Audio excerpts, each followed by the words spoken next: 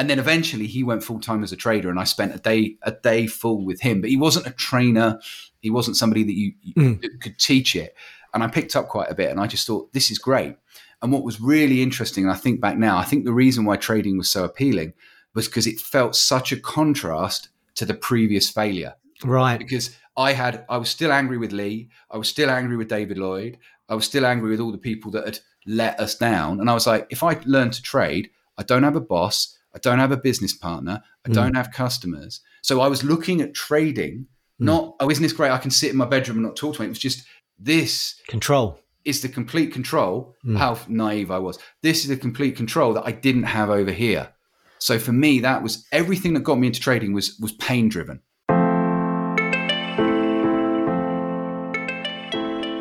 Hello, this is Dr. Rowe, and you are listening to the Cicado Show with Dr. Rowe and Harms.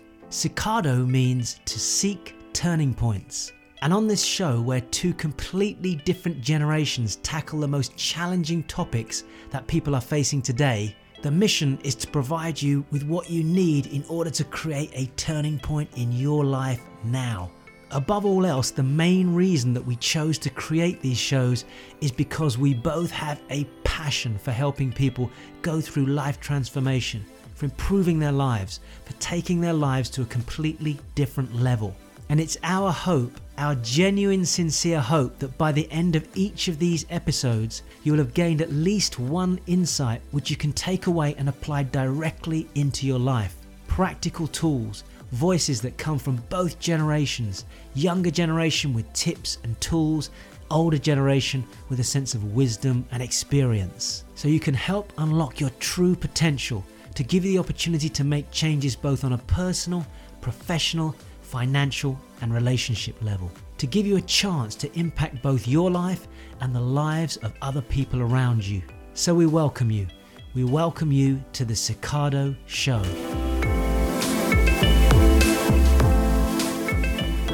Before we jump into the show, let me just tell you a little bit about becoming a Cicado supporter now.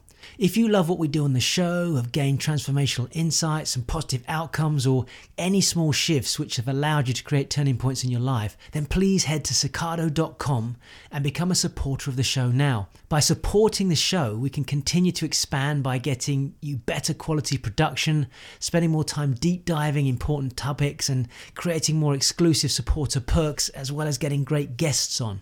And by the way, as a thank you for becoming a supporter, and depending on which supporter tier you select at cicado.com, these perks range from my weekly Recipe for Success emails through to audios and video courses from my 23 Steps to Success, which includes online modules on how to find your life balance, gaining confidence, improving your time management, making successful career transitions, understanding financial independence, creating a life purpose, understanding and how to manage your money, becoming a money master, understanding negotiation techniques, learning to communicate more effectively, and so much more. So don't delay. It takes less than 2 minutes and you can become a Cicado supporter, helping to expand the show and get special perks as a thank you. Become a supporter now at cicado.com. Let's get back to the show.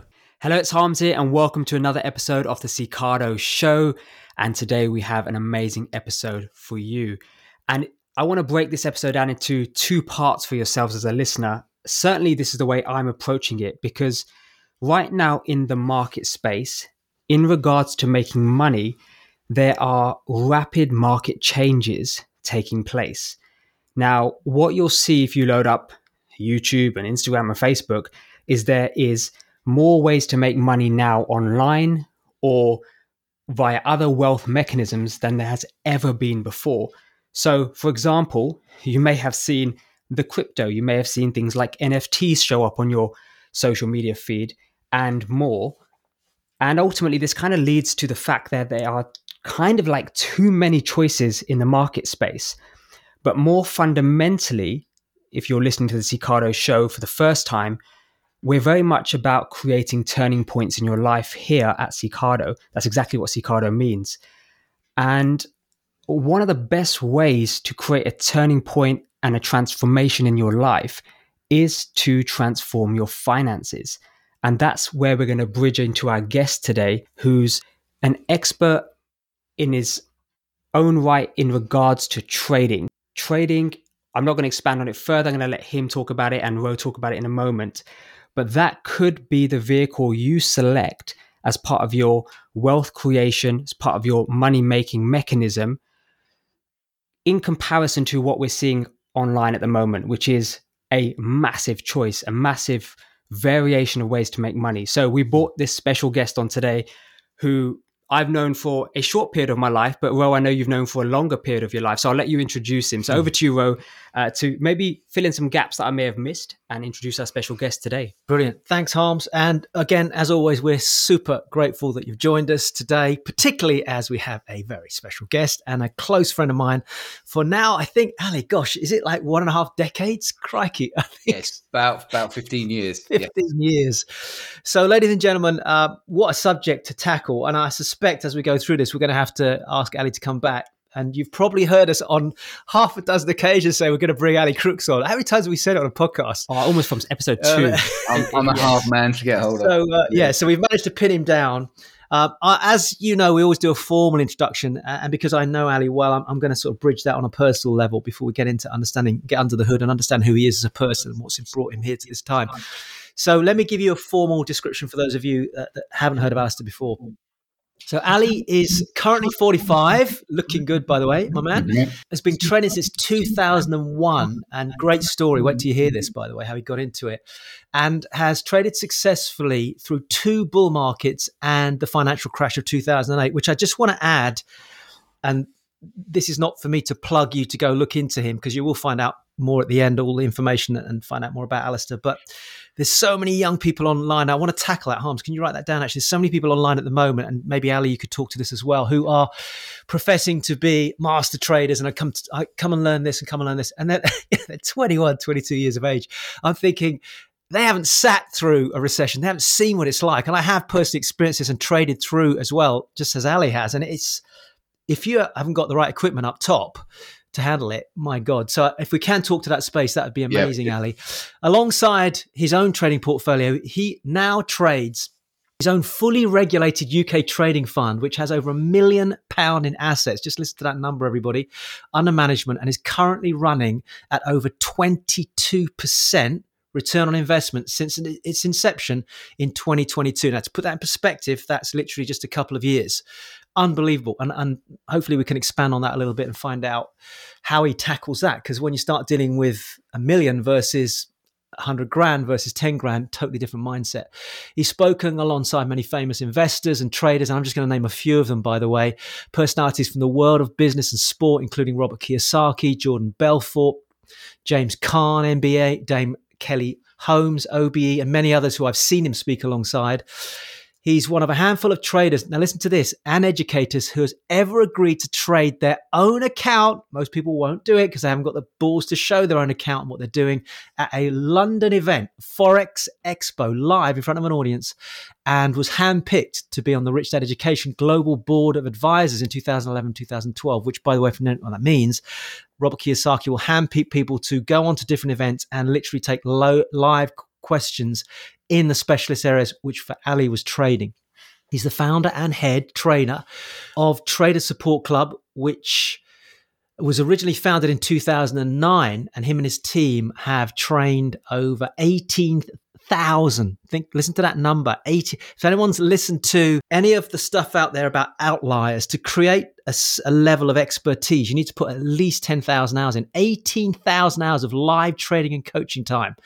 Since Trader Support Club was opened, its first trading room in 2011. So think about that, everybody.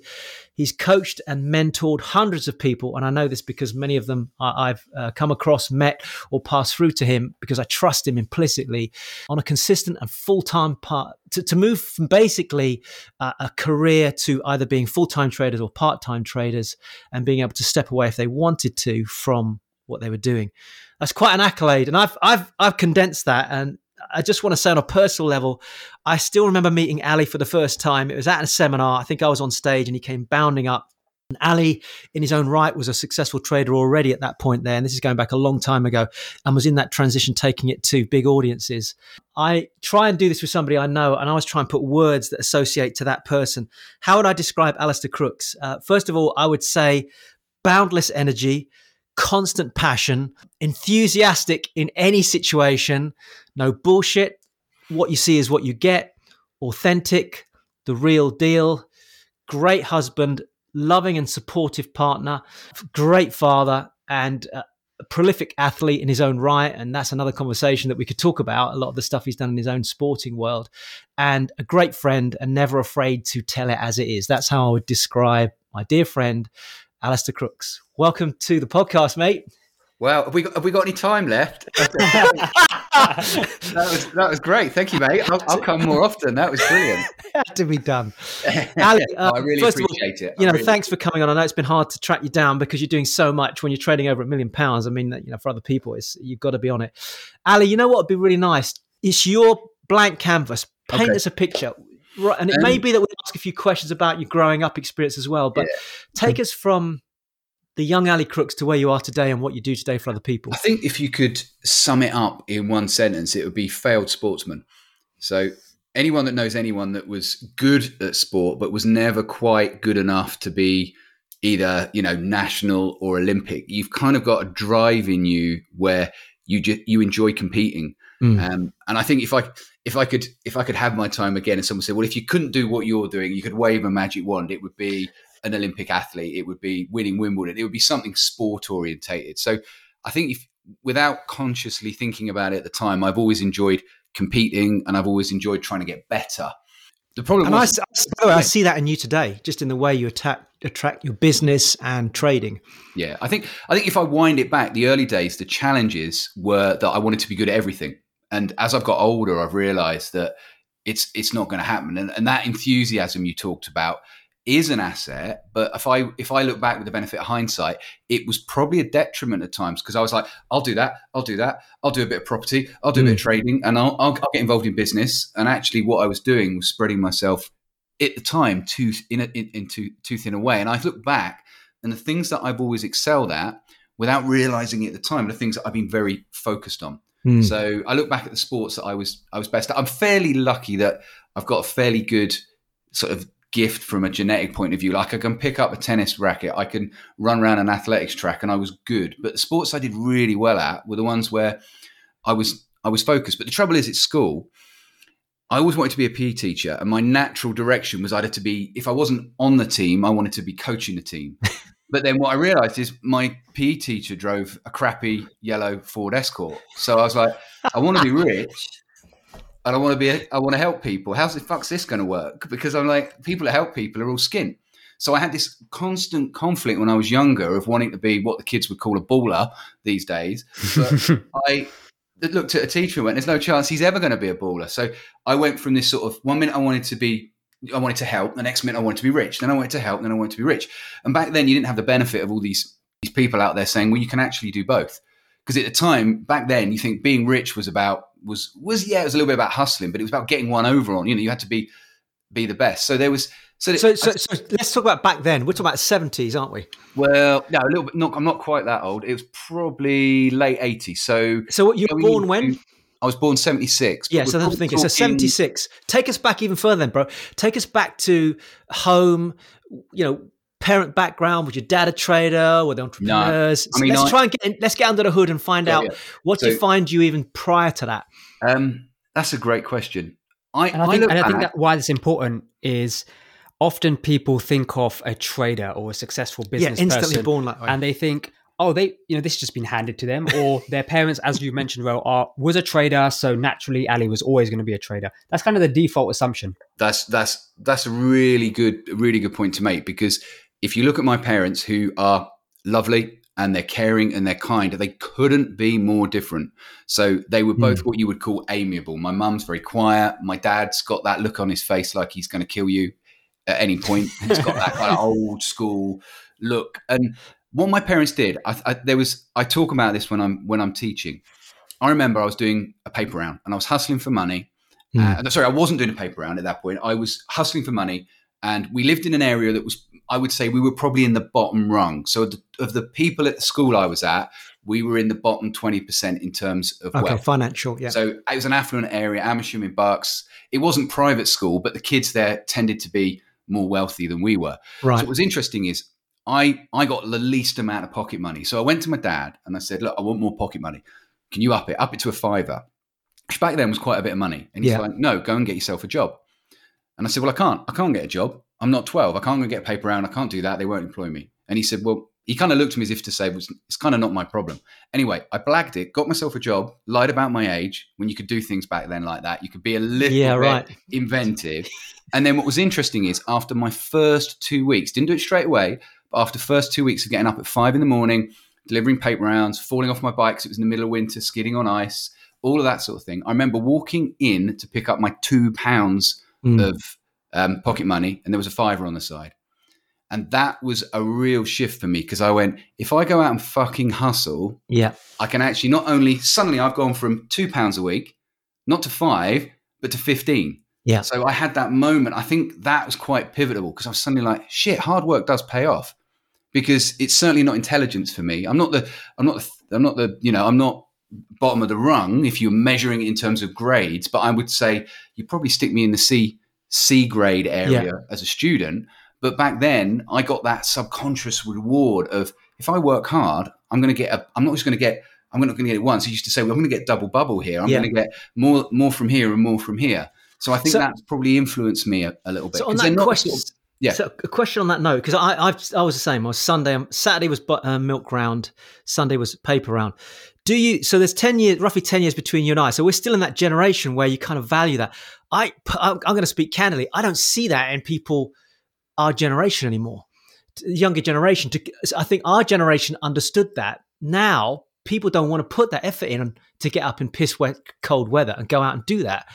I mean, I'm not trying to be negative, but I don't see that same level of discipline. That might be because of security and safety, and technology's changed people, but that was just built into us back in those days, wasn't it? Yeah, and I think back then you had no option but to go outside your front door. Right, true. There wasn't the technology to make the money elsewhere. So if I look at my two, for example, James is going to make his way through his high level of intelligence. Kate's going to make it through her hustle. So Kate will she's still got that step outside the door. So she bought herself a pony, realized it could be trained up, realized she could then sell it on. So she's got that, what I call out the door entrepreneurialism. But there are kids that are doing it, but they're doing it from their bedrooms. Right. So I think as a parent, I know we're going off on a bit of a tangent here, but I've had to relax my view that it all happens outside the front door. Yeah. We're living in such a different world. And I would say there's probably less kids these days that are hustling, which actually gives the kids that are, however they're hustling, it gives them the opportunity to really do well, because actually there are a lot of kids that have got everything they want, the iPad, the computer. So what's the incentive? So yeah, I guess my question was, and I'm sure we're going to get to it with you, what you're going to share with us as an audience, is if there isn't a built-in natural discipline at an early age to take knockbacks and to get back up and to refocus. If somebody sat at home and not doing the outdoor stuff, but just sat there and it doesn't work online, they go, oh shit, they give up too easily.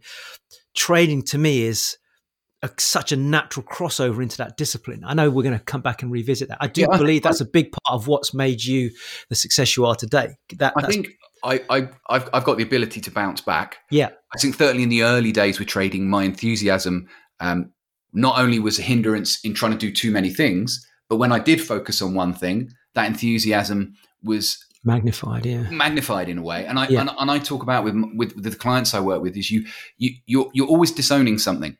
So we tend through our beliefs to filter the world and say, well, this is how I see the world, therefore this is right. And whilst that's advantageous and that will be of use to you, there'll be a part of you, there'll be something you're disowning. So for me, it was slowing down, looking at the data, looking at the numbers, looking at the spreadsheets. Whereas I was like, you've got to be in it to win it.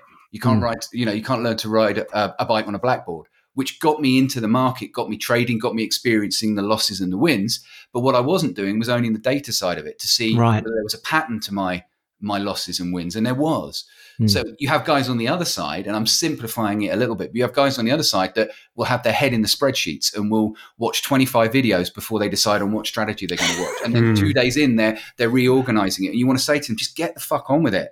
So we tend to lean towards the side that, whether it's nature or nurture, that we have built up. Now, what's interesting is I'm the complete opposite of my dad. My dad is an engineer. He is highly detailed. He has to see it in black and white before he'll do it. Right. He's had multiple business ideas that have never amounted to anything. And then 5 years later, he sees somebody else on Dragon's Den doing the thing that he thought of.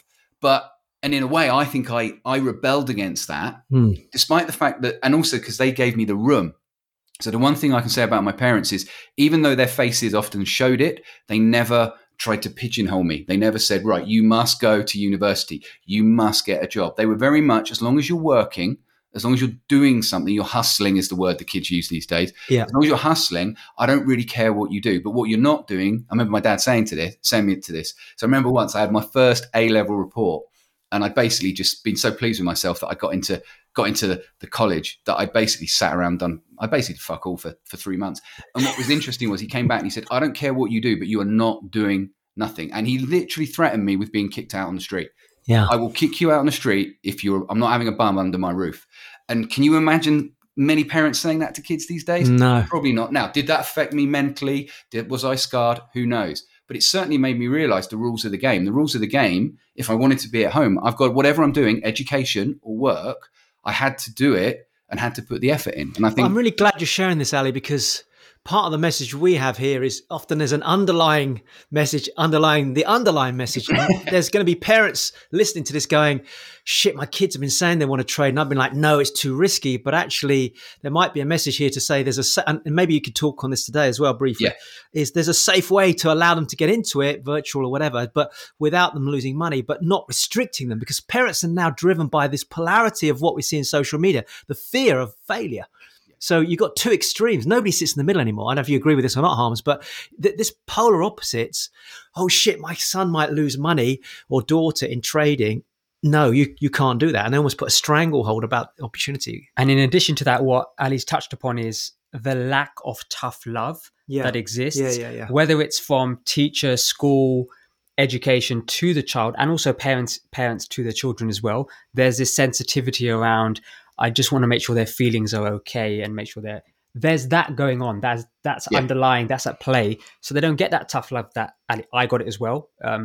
It was you must be doing something. There cannot be any passive behavior where you just kind of sit there and don't do anything for years on years. That's the challenge. Yeah. So that's big takeaways there for the listeners, I think. What's really interesting when you talk about polarity is when somebody says to me trading is risky, I say you're absolutely right, because the stats show that it is risky, because the chances are you're going to go online and find somebody who is talking about it but not doing it. The second thing is you're not mentally equipped at the start to do it. There's too much information out there, so you can end up getting confused. Right. So when somebody says to me, "Oh, my kid wants to do it, but I think it's too risky," I say it absolutely is, because that's the response they're not expecting, because they've gone into that camp. I talk about polarity like that. People like to be in a camp, so left, right, progressive, Democrat. You've got all these. Yeah. But here's the irony: is to be a successful trader, you have to not only understand nuance, you have to be able to live in nuance, because 80% of the time, the trade is not going the way you want, or the market is going sideways. If I'm a black and white thinker, I'm right, I'm only trading stocks, or I'm only trading long, or I absolutely think this is going to lose, or I absolutely think if I'm either end of those. So trading's actually taught me an element of nuance, and the trouble is nuance is not valued in today's society. No, it's not valued, and social media actually rewards polarity. Absolutely. It does. Yeah. Anything in between, don't know. It doesn't. It's not attention grabbing, is it? The media love the extremes. Yeah, exactly. So I think one thing that if there are younger people listening to this and their parents think it's risky, don't try and convince them it's not. And certainly don't show them some of the guys that are driving around with Lamborghini. I mean, I know 2 guys from South Africa that literally have got shots of them outside an airport They've managed to get into the airport to get a picture next to a private jet. That's the lengths some people will go to. So when a parent's got concerns, they're absolutely right to have those concerns. Or anyone, if you are the person who's in your mid-20s and thinking, I've managed to save up $2,000, I really want to do something. I can't buy a house because I'm not mortgageable. Priced out of the market. Yeah, you're right to have concerns. The challenge comes is if the concerns you have mean you freeze and you don't take any action. So I always say to people, whatever your biggest strength is will become a weakness at some point, and vice versa. Whatever your biggest weakness currently is will become a strength at some point, because the market is just a reflection of what a group of people are thinking. This is the bit I think people don't get. They either want to control it. A classic one is business owners come to me and say, I think I'll be really good at trading. And I'm like, okay, why's that? And they say, well, I'm good at taking risk. I'm like, you're a fucking control freak. You're probably going to start out being one of the worst people because you're used to having a problem in your business, picking up the phone and sorting it out. You can't do that in a trade. You have to be able to let it go. So people tend to either say, well, I'm good at this, so this will mean I'm good at this, or I'm not good at this, so I won't be able to do it. When in fact, that risk-taking skill set or attribute that the entrepreneur has will be a benefit, but not if they can't let go and let go of control. So there's the nuance right there.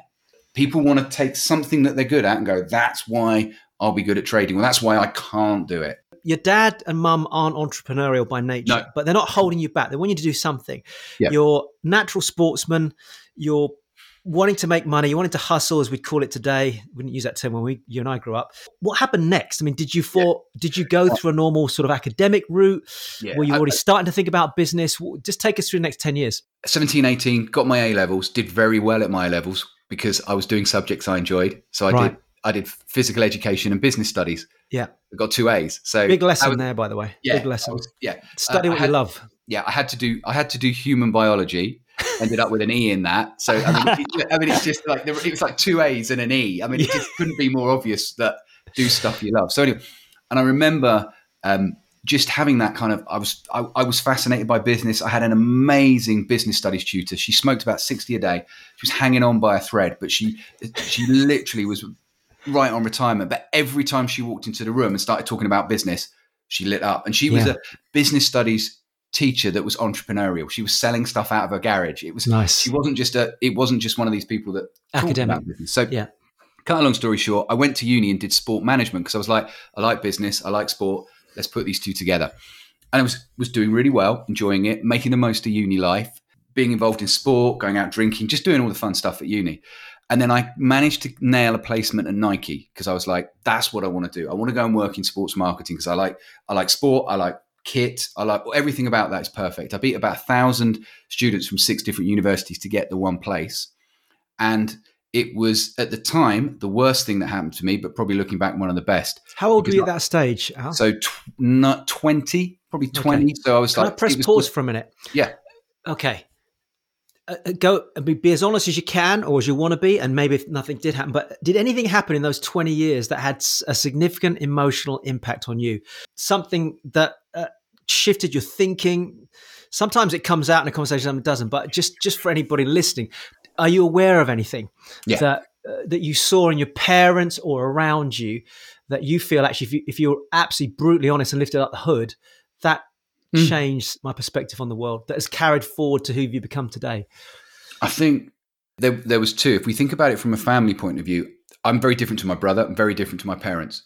So the joke is when we meet up, especially you know Sarah, my partner. Yeah, it's like we spend 10 minutes with my parents and they look exhausted because they're like, "What have you been up to?" And it's this, and they're like, "What have you been up to?" Well, we've been to the shops. They live very differently to me. Yeah, and I think if I'm honest, and this is at the time, not now, I look back and I think I don't want to end up like them, which is a very Did that happen? Very aggressive mindset. Like, I don't want to end up like my parents. I want to be rich. I want to be this. I want to be that. But actually looking back now, there's a lot of attributes that my parents have got that I now take on board. So I think I think I was driven not to be like them, and I've said this to my mum, and I say I realized that was just a kind of tunnel vision that I went into. And then the second thing was being on this placement and thinking that working for Nike was going to be the utopia. Right. And then suddenly realizing that I don't want to work in a corporate it felt like Interesting. a cult.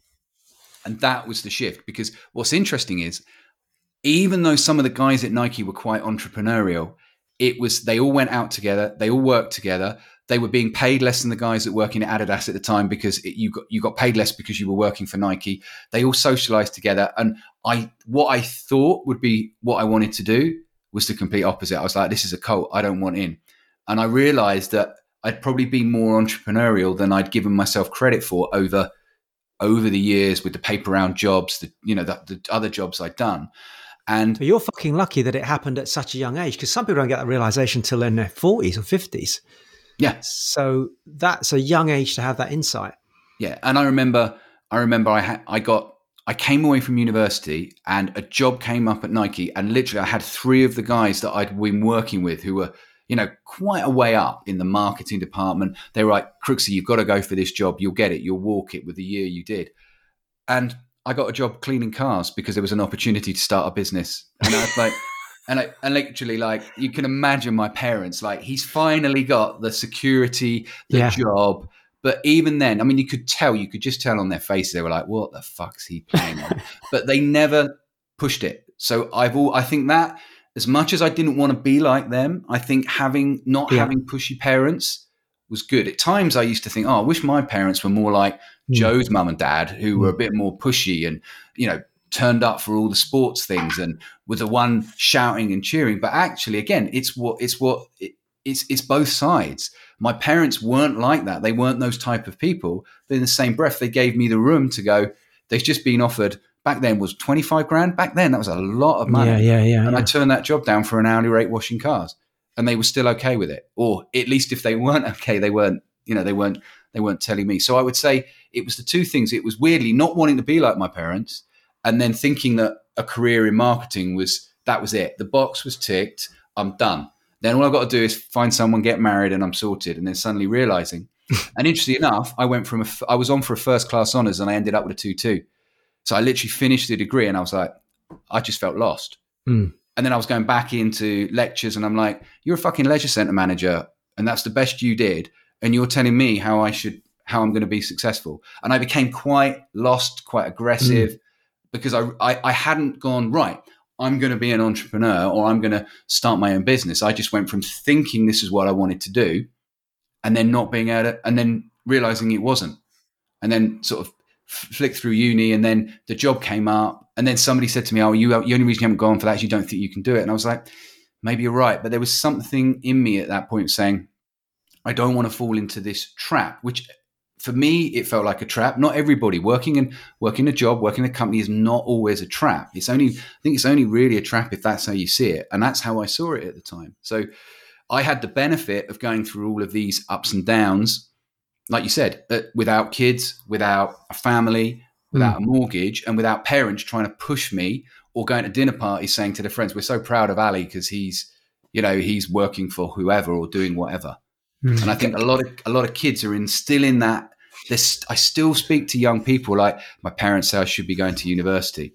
And I'm like, well, how are they? Are they happy? Are they enjoying their life? Exactly. And that's nothing against university, because some kids should go to university. It's like my stepson, James, he's doing a master's in finance. He should be at university. That's the perfect route for him. But I don't believe that for Katie. Now, we're not going to stop Katie going, but we're not going to push her down that route just because and that route makes us look better. I know people that pick up university later on in life as well. What's interesting here, though, is it's interesting, Ali, you said that you're still seeing people in today's age who are feeling lost or being pushed down routes that are not maybe right for them. And what's interesting is now we are living in an age where this term, being an entrepreneur, entrepreneurialism, it's available. It's like a role. It's like a title that you can own nowadays.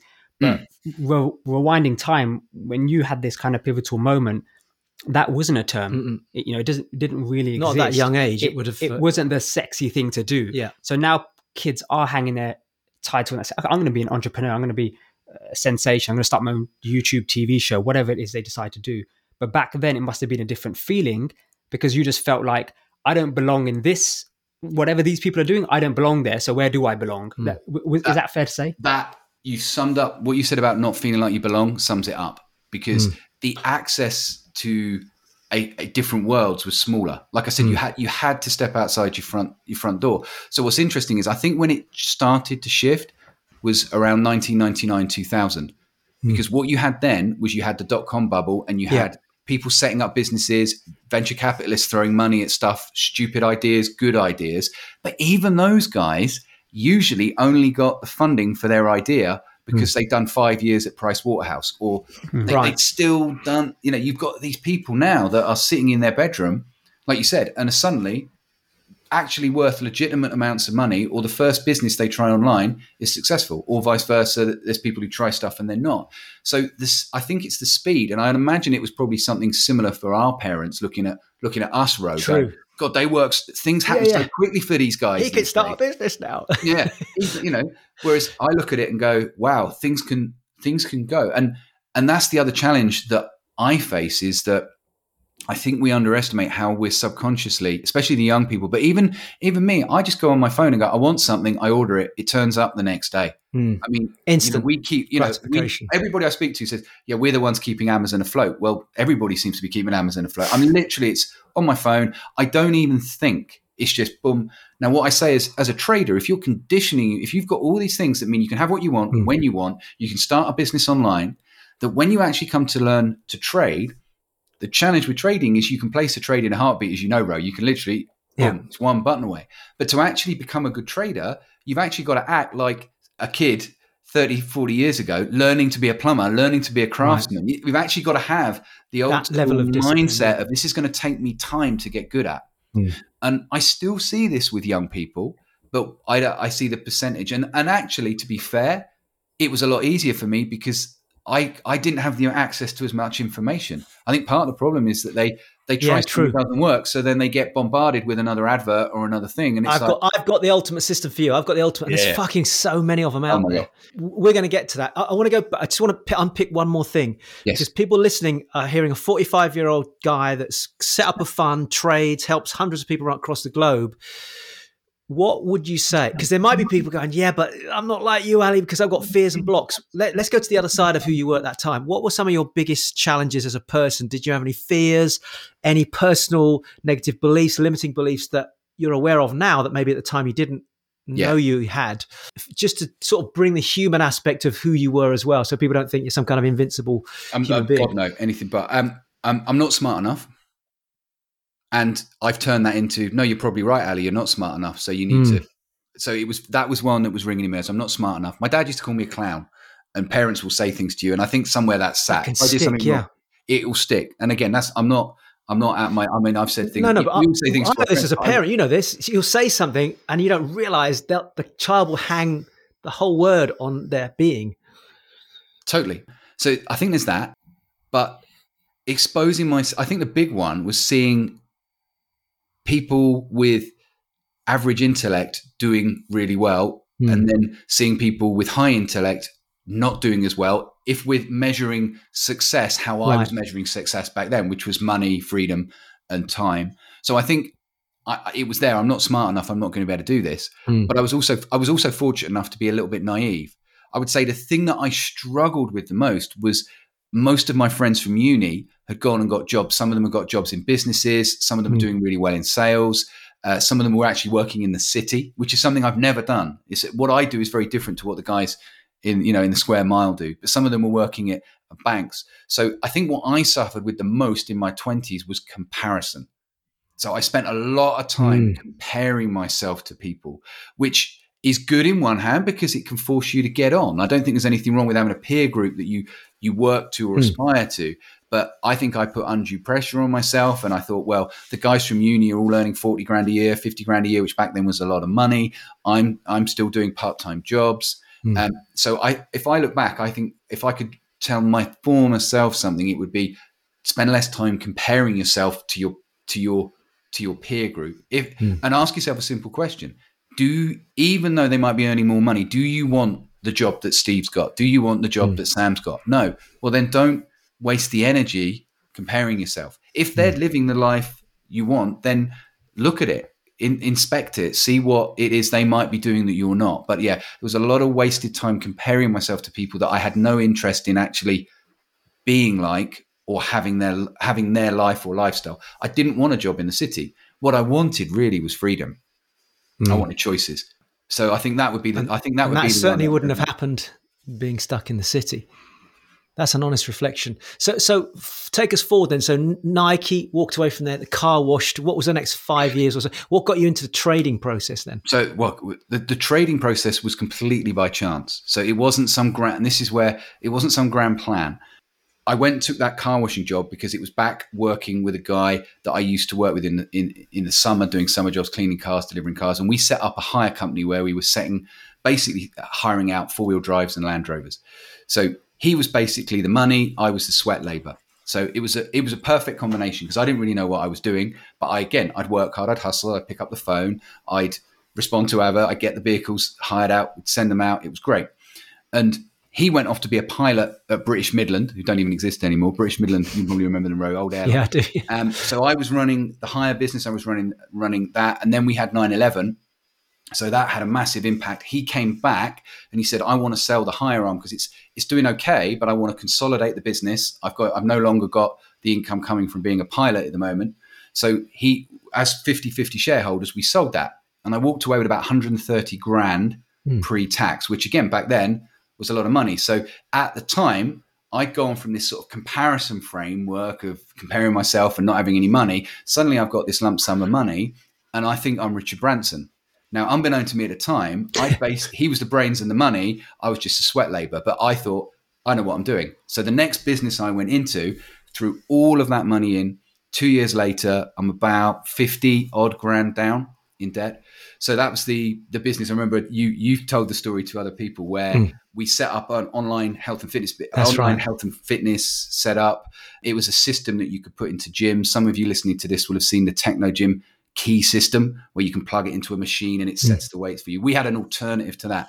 So again, I was in business with a friend of mine at the time who was a very, very high level PT. So he was the front man.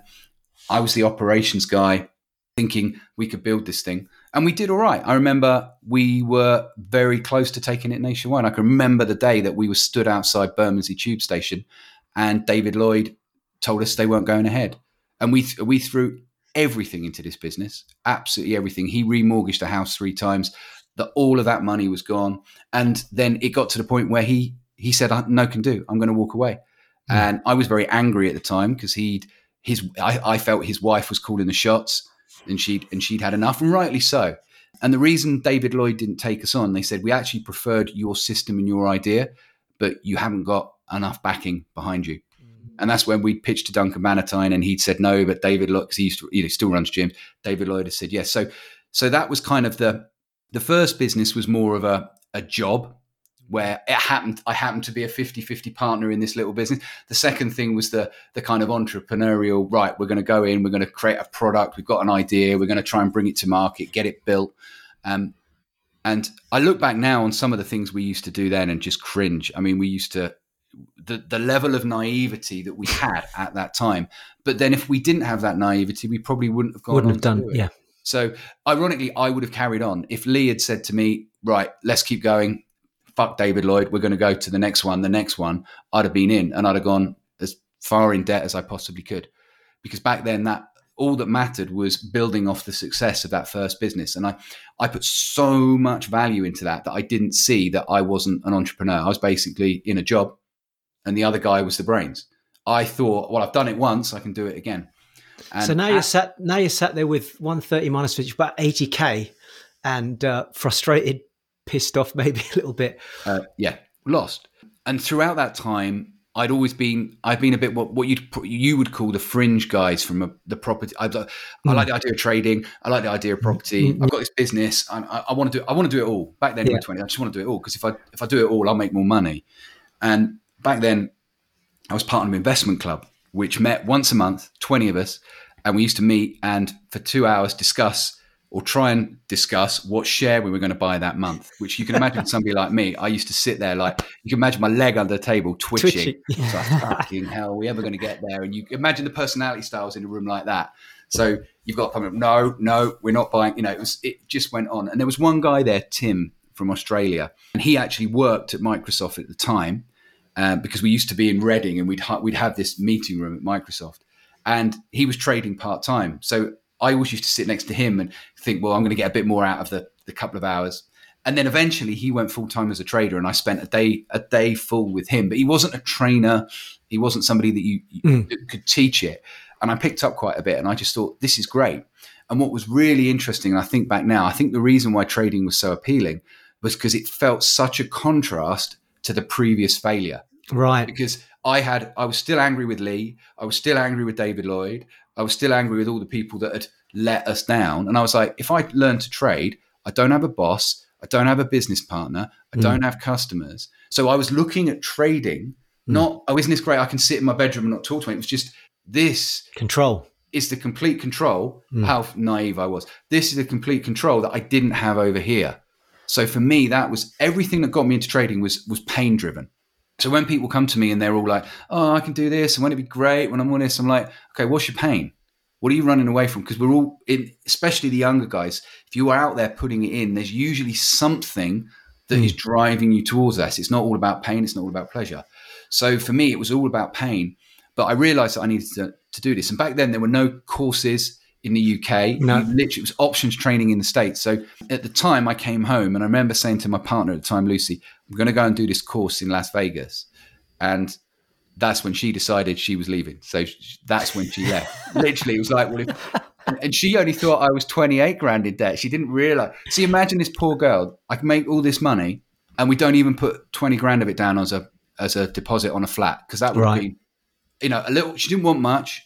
But I was like, no, it was a classic Del. I call it a classic Del Boy moment. It's like, no, Luce, this time next year.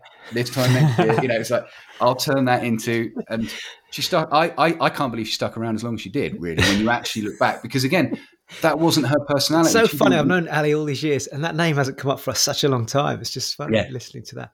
Yeah. Can I just go back to something? Yes. So is it healthy or unhealthy? Because I do think to have pain, I kind of have my perspective on it, but listening to what you said, you actually ask people, what's your pain?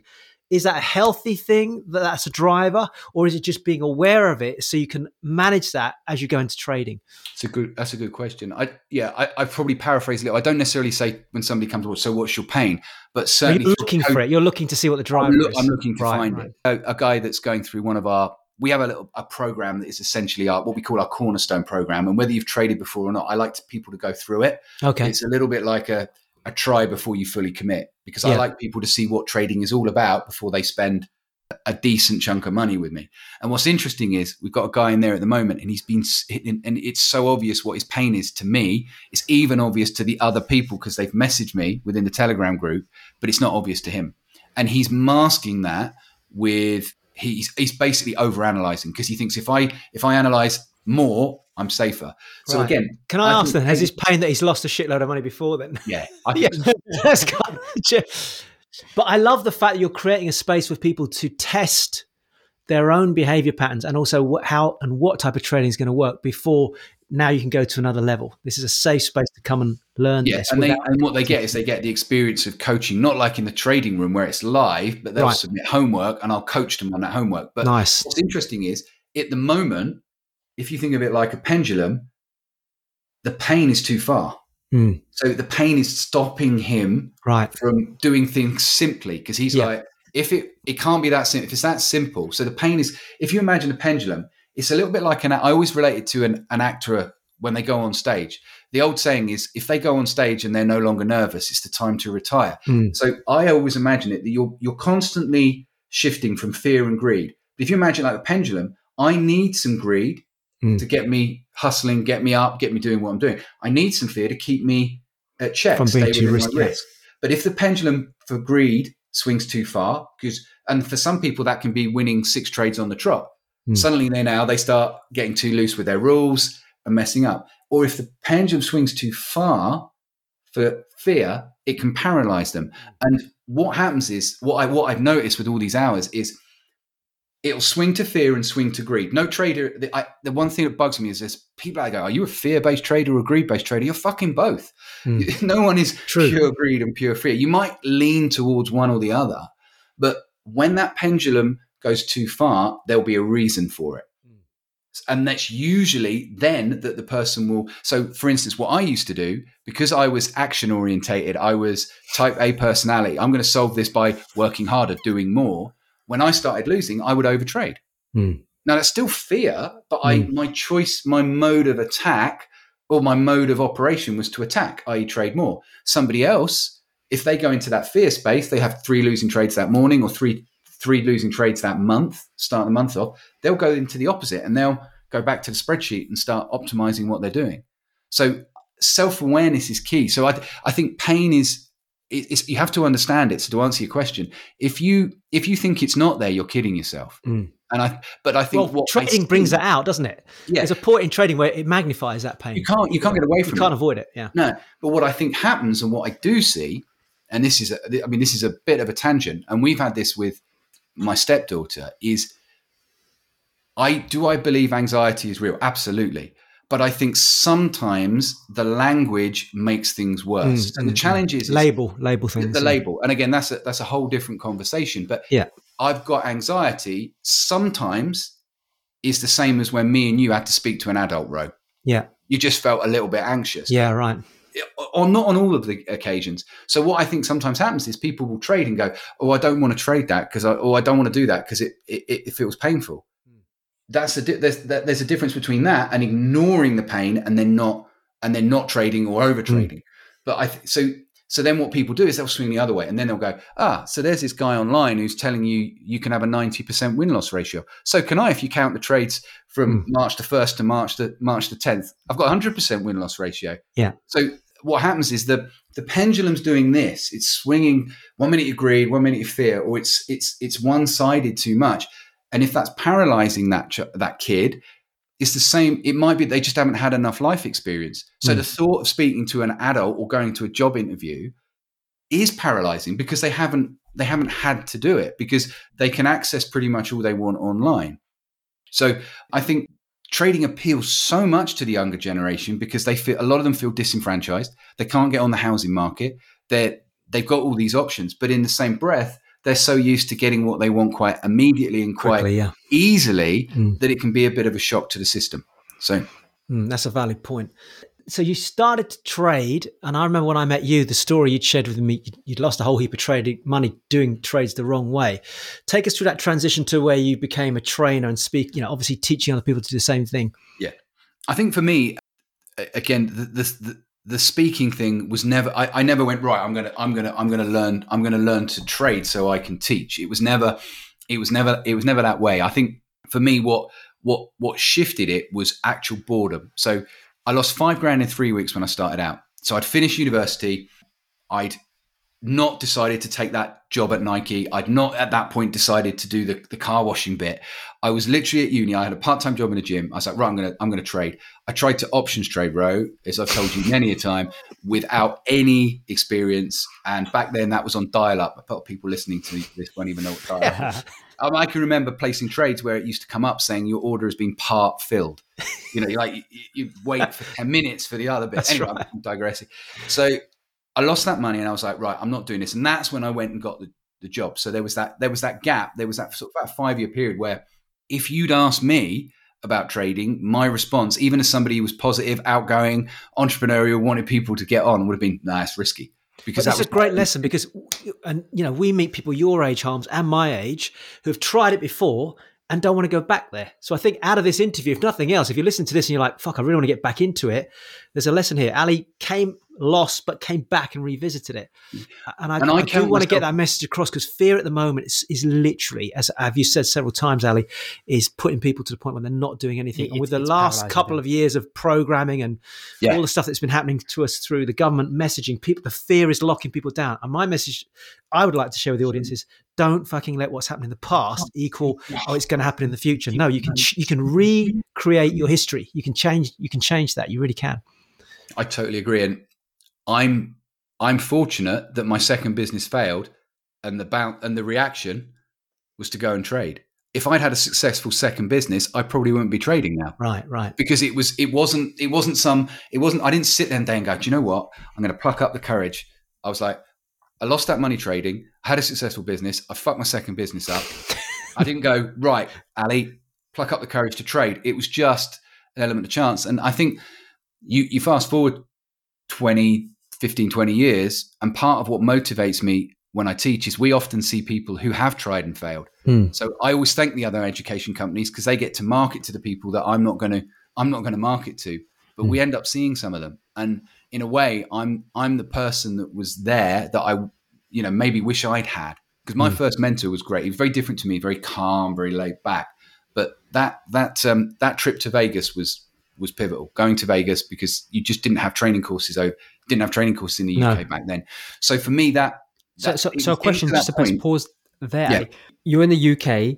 You've now re-sparked your curiosity around trading, but to learn how to trade properly, you have to fly across to Las Vegas. Yes, young man, that's how it used to be back in our day. Right? So, I mean, there was nothing. No one was fucking teaching anything. So I just want to put some perspective around this, where people to get the coal want to... who have like these amazing trainers, and you train within your specialist wealth areas as well, and we've seen them, and they are none of that existed. Nope, I'm not going to pay for training. I'm not going to experience training. I'm going to do this by myself. I know this is a tangent question, but it's just raised in my mind. Here you've got Ali, who's fast forward now successful. He's gone to Las Vegas. He's had to. And by the way, Harms, you had to take your chance, didn't you, Al? Because you didn't really know if they were any good. Well, no, you didn't have a clue. I mean, there's a myriad of people now, but back in those... There was no Trustpilot. There was no Google reviews. It was just a flight. This is like, Matt, this is like two old men, isn't it? Oh, back in our day. And then there's the jet lag. You had to sit in a fucking class with jet lag. I just want to let that be perspective for the listeners. I remember. Good I appreciate that, Hans. But I remember caning Red Bull that trip. Because in the afternoon, if you fly to Vegas, you're screwed by like 2:00 in the afternoon. I remember caning Red Bulls like this just to stay awake. But what was interesting at that event is I had no choice, Harms. I couldn't bail on that and go to the next advert that I saw. Right. So to give the younger guys credit, I didn't have the information. So maybe I had to pluck up the courage and go, right, I'm going to do this course. But once you were committed to that, it wasn't like I was sat on the plane and getting an advert for another trainer coming along. So I think what makes it quite hard for people today is the trust issue. Good point. Because they can get screwed over 6 times, and they might get screwed over 6 times for £100. So why would they then trust me? But back then, I could only get screwed over once for £5,000. If I flew over there and those guys were no good, well, that's it. So in a way, yes, you probably had to, but you didn't. It wasn't like you had another option. It was like, well, I want to learn how to do this. Trading courses. Well, I've got to go to Vegas. Well, I've got to go to New York. Okay, well, I'll do that then. Yeah, the price was I lost the partner I had at the time, but even when she left, I was like, something felt right at that moment. I know that sounds awful. I was literally devastated. I mean, I'd lost my business. We were living in a 1-bedroom rented flat. I had no money. I was in debt. But when she went, I felt even this tiny sense of relief, because I think what it meant is I could crack on myself. Even though I went through can I put a frame around this? Because there might be people listening going, well, he's fucked up a relationship there because of trading. I've never asked, maybe I've asked the question when we first got to know each other, but do you think that your core values were misaligned? There was obviously a connection between the two of you. Absolutely. But there will be people listening to this, and I don't want them to think, okay, there's an interpretation here, just go and pursue it and fuck up the relationship. Was there something deeper there that actually this just became a magnifier to what would have been a split? Absolutely. At the time, Luce wanted to settle down and have kids. I didn't feel I could provide. Okay, that's interesting. She had a good job. I didn't. So I didn't feel I matched up. Maybe I felt like, oh, this is a relief because this isn't going to work. And I think in a way, honest. Looking back, I probably should have said, this is what I want to do. But I didn't understand core values back then. I'd read, I hadn't even read Robbins at that point. So you kind of think beliefs, values, you get an idea of it. True. I actually think the reason I probably felt relief is on some level I knew it was the right thing, and actually probably should have done it ages ago. And you see people on Facebook, she's got a great life, she's got a great husband, she's got kids, and that's a reaffirmation of it. Usually works out all right, as long as you're not going around killing people and breaking the law and doing bad things. Most stuff works out if you give it enough time. And I think that's what some people are not doing. They're not. If I'd come at that point and said, right, Luce, I'm going to get the job, it would have ended anyway, because at some point I would have ended up getting your values would have been conforming to a system Totally. of behavior that you, So again, really and I look back, and when I talk to people who are wanting to learn a trade or start a new business at 45, 50 with 2 kids and marriage, I'm like, I applaud you. I had no commitments. Yes, I was at the time. I didn't see it that way. I was like, well, I've messed up my last business, but I was like, at least I can move here, and I haven't got to put food on the table for two little people. So anybody that does anything entrepreneurial or trading, property business, they've taken way more risk, or they've got way more courage. I see way more courage than I had because I didn't have those responsibilities that, I think a lot of things you can, again, this might be my belief system. You can end a marriage, you can sell a house, but once you've got kids, the game changes. So I think I was very fortunate that all of this stuff happened, and all these turmoils and these ups and downs happened without 2 kids being at home. Because, and just to clarify that, you have clients that come through that are either single or with kids. So it's just managing your own time to a system of trading that works for you. Would that be fair to say? I would say that. And back then, bro, I was a whirlwind. It was just, I was just trying to find something that I could go, this is what I do, and this gives me the freedom I want. Whereas you can, again, the access of information, you don't have to spend $5,000 and fly to Vegas. The access of information, you can do this as the kids call it, a side hustle, very, very easily. But the challenge comes when your expectations are at a certain point. Right. So what was interesting, when I all I wanted to do was not get a job. Now that might sound like that's quite high. It wasn't leave my job. It wasn't leave the 80 grand job with the mortgage and the kids. It was just not get a job. So actually, when I learned to trade, I had quite low expectations. Right. And I had no responsibilities. So covering your expenses or just having enough that coming was it. in. Right. Yeah, and I can remember the day, because what happened was I stayed in the flat. Luce went back to her mum and dad. And then I came back from Vegas and I traded. And probably about 10 months later, I covered the rent and the bills. I didn't cover the food because I was still going around to my mum and dad's, and my mum had stopped actually getting food off my mum. And I remember when I covered the rent and bills, first month I did it, I was like, wow. Amazing. Yeah. Shitty 1-bedroom flat on the west side of High Wycombe. It didn't bother me. Yeah.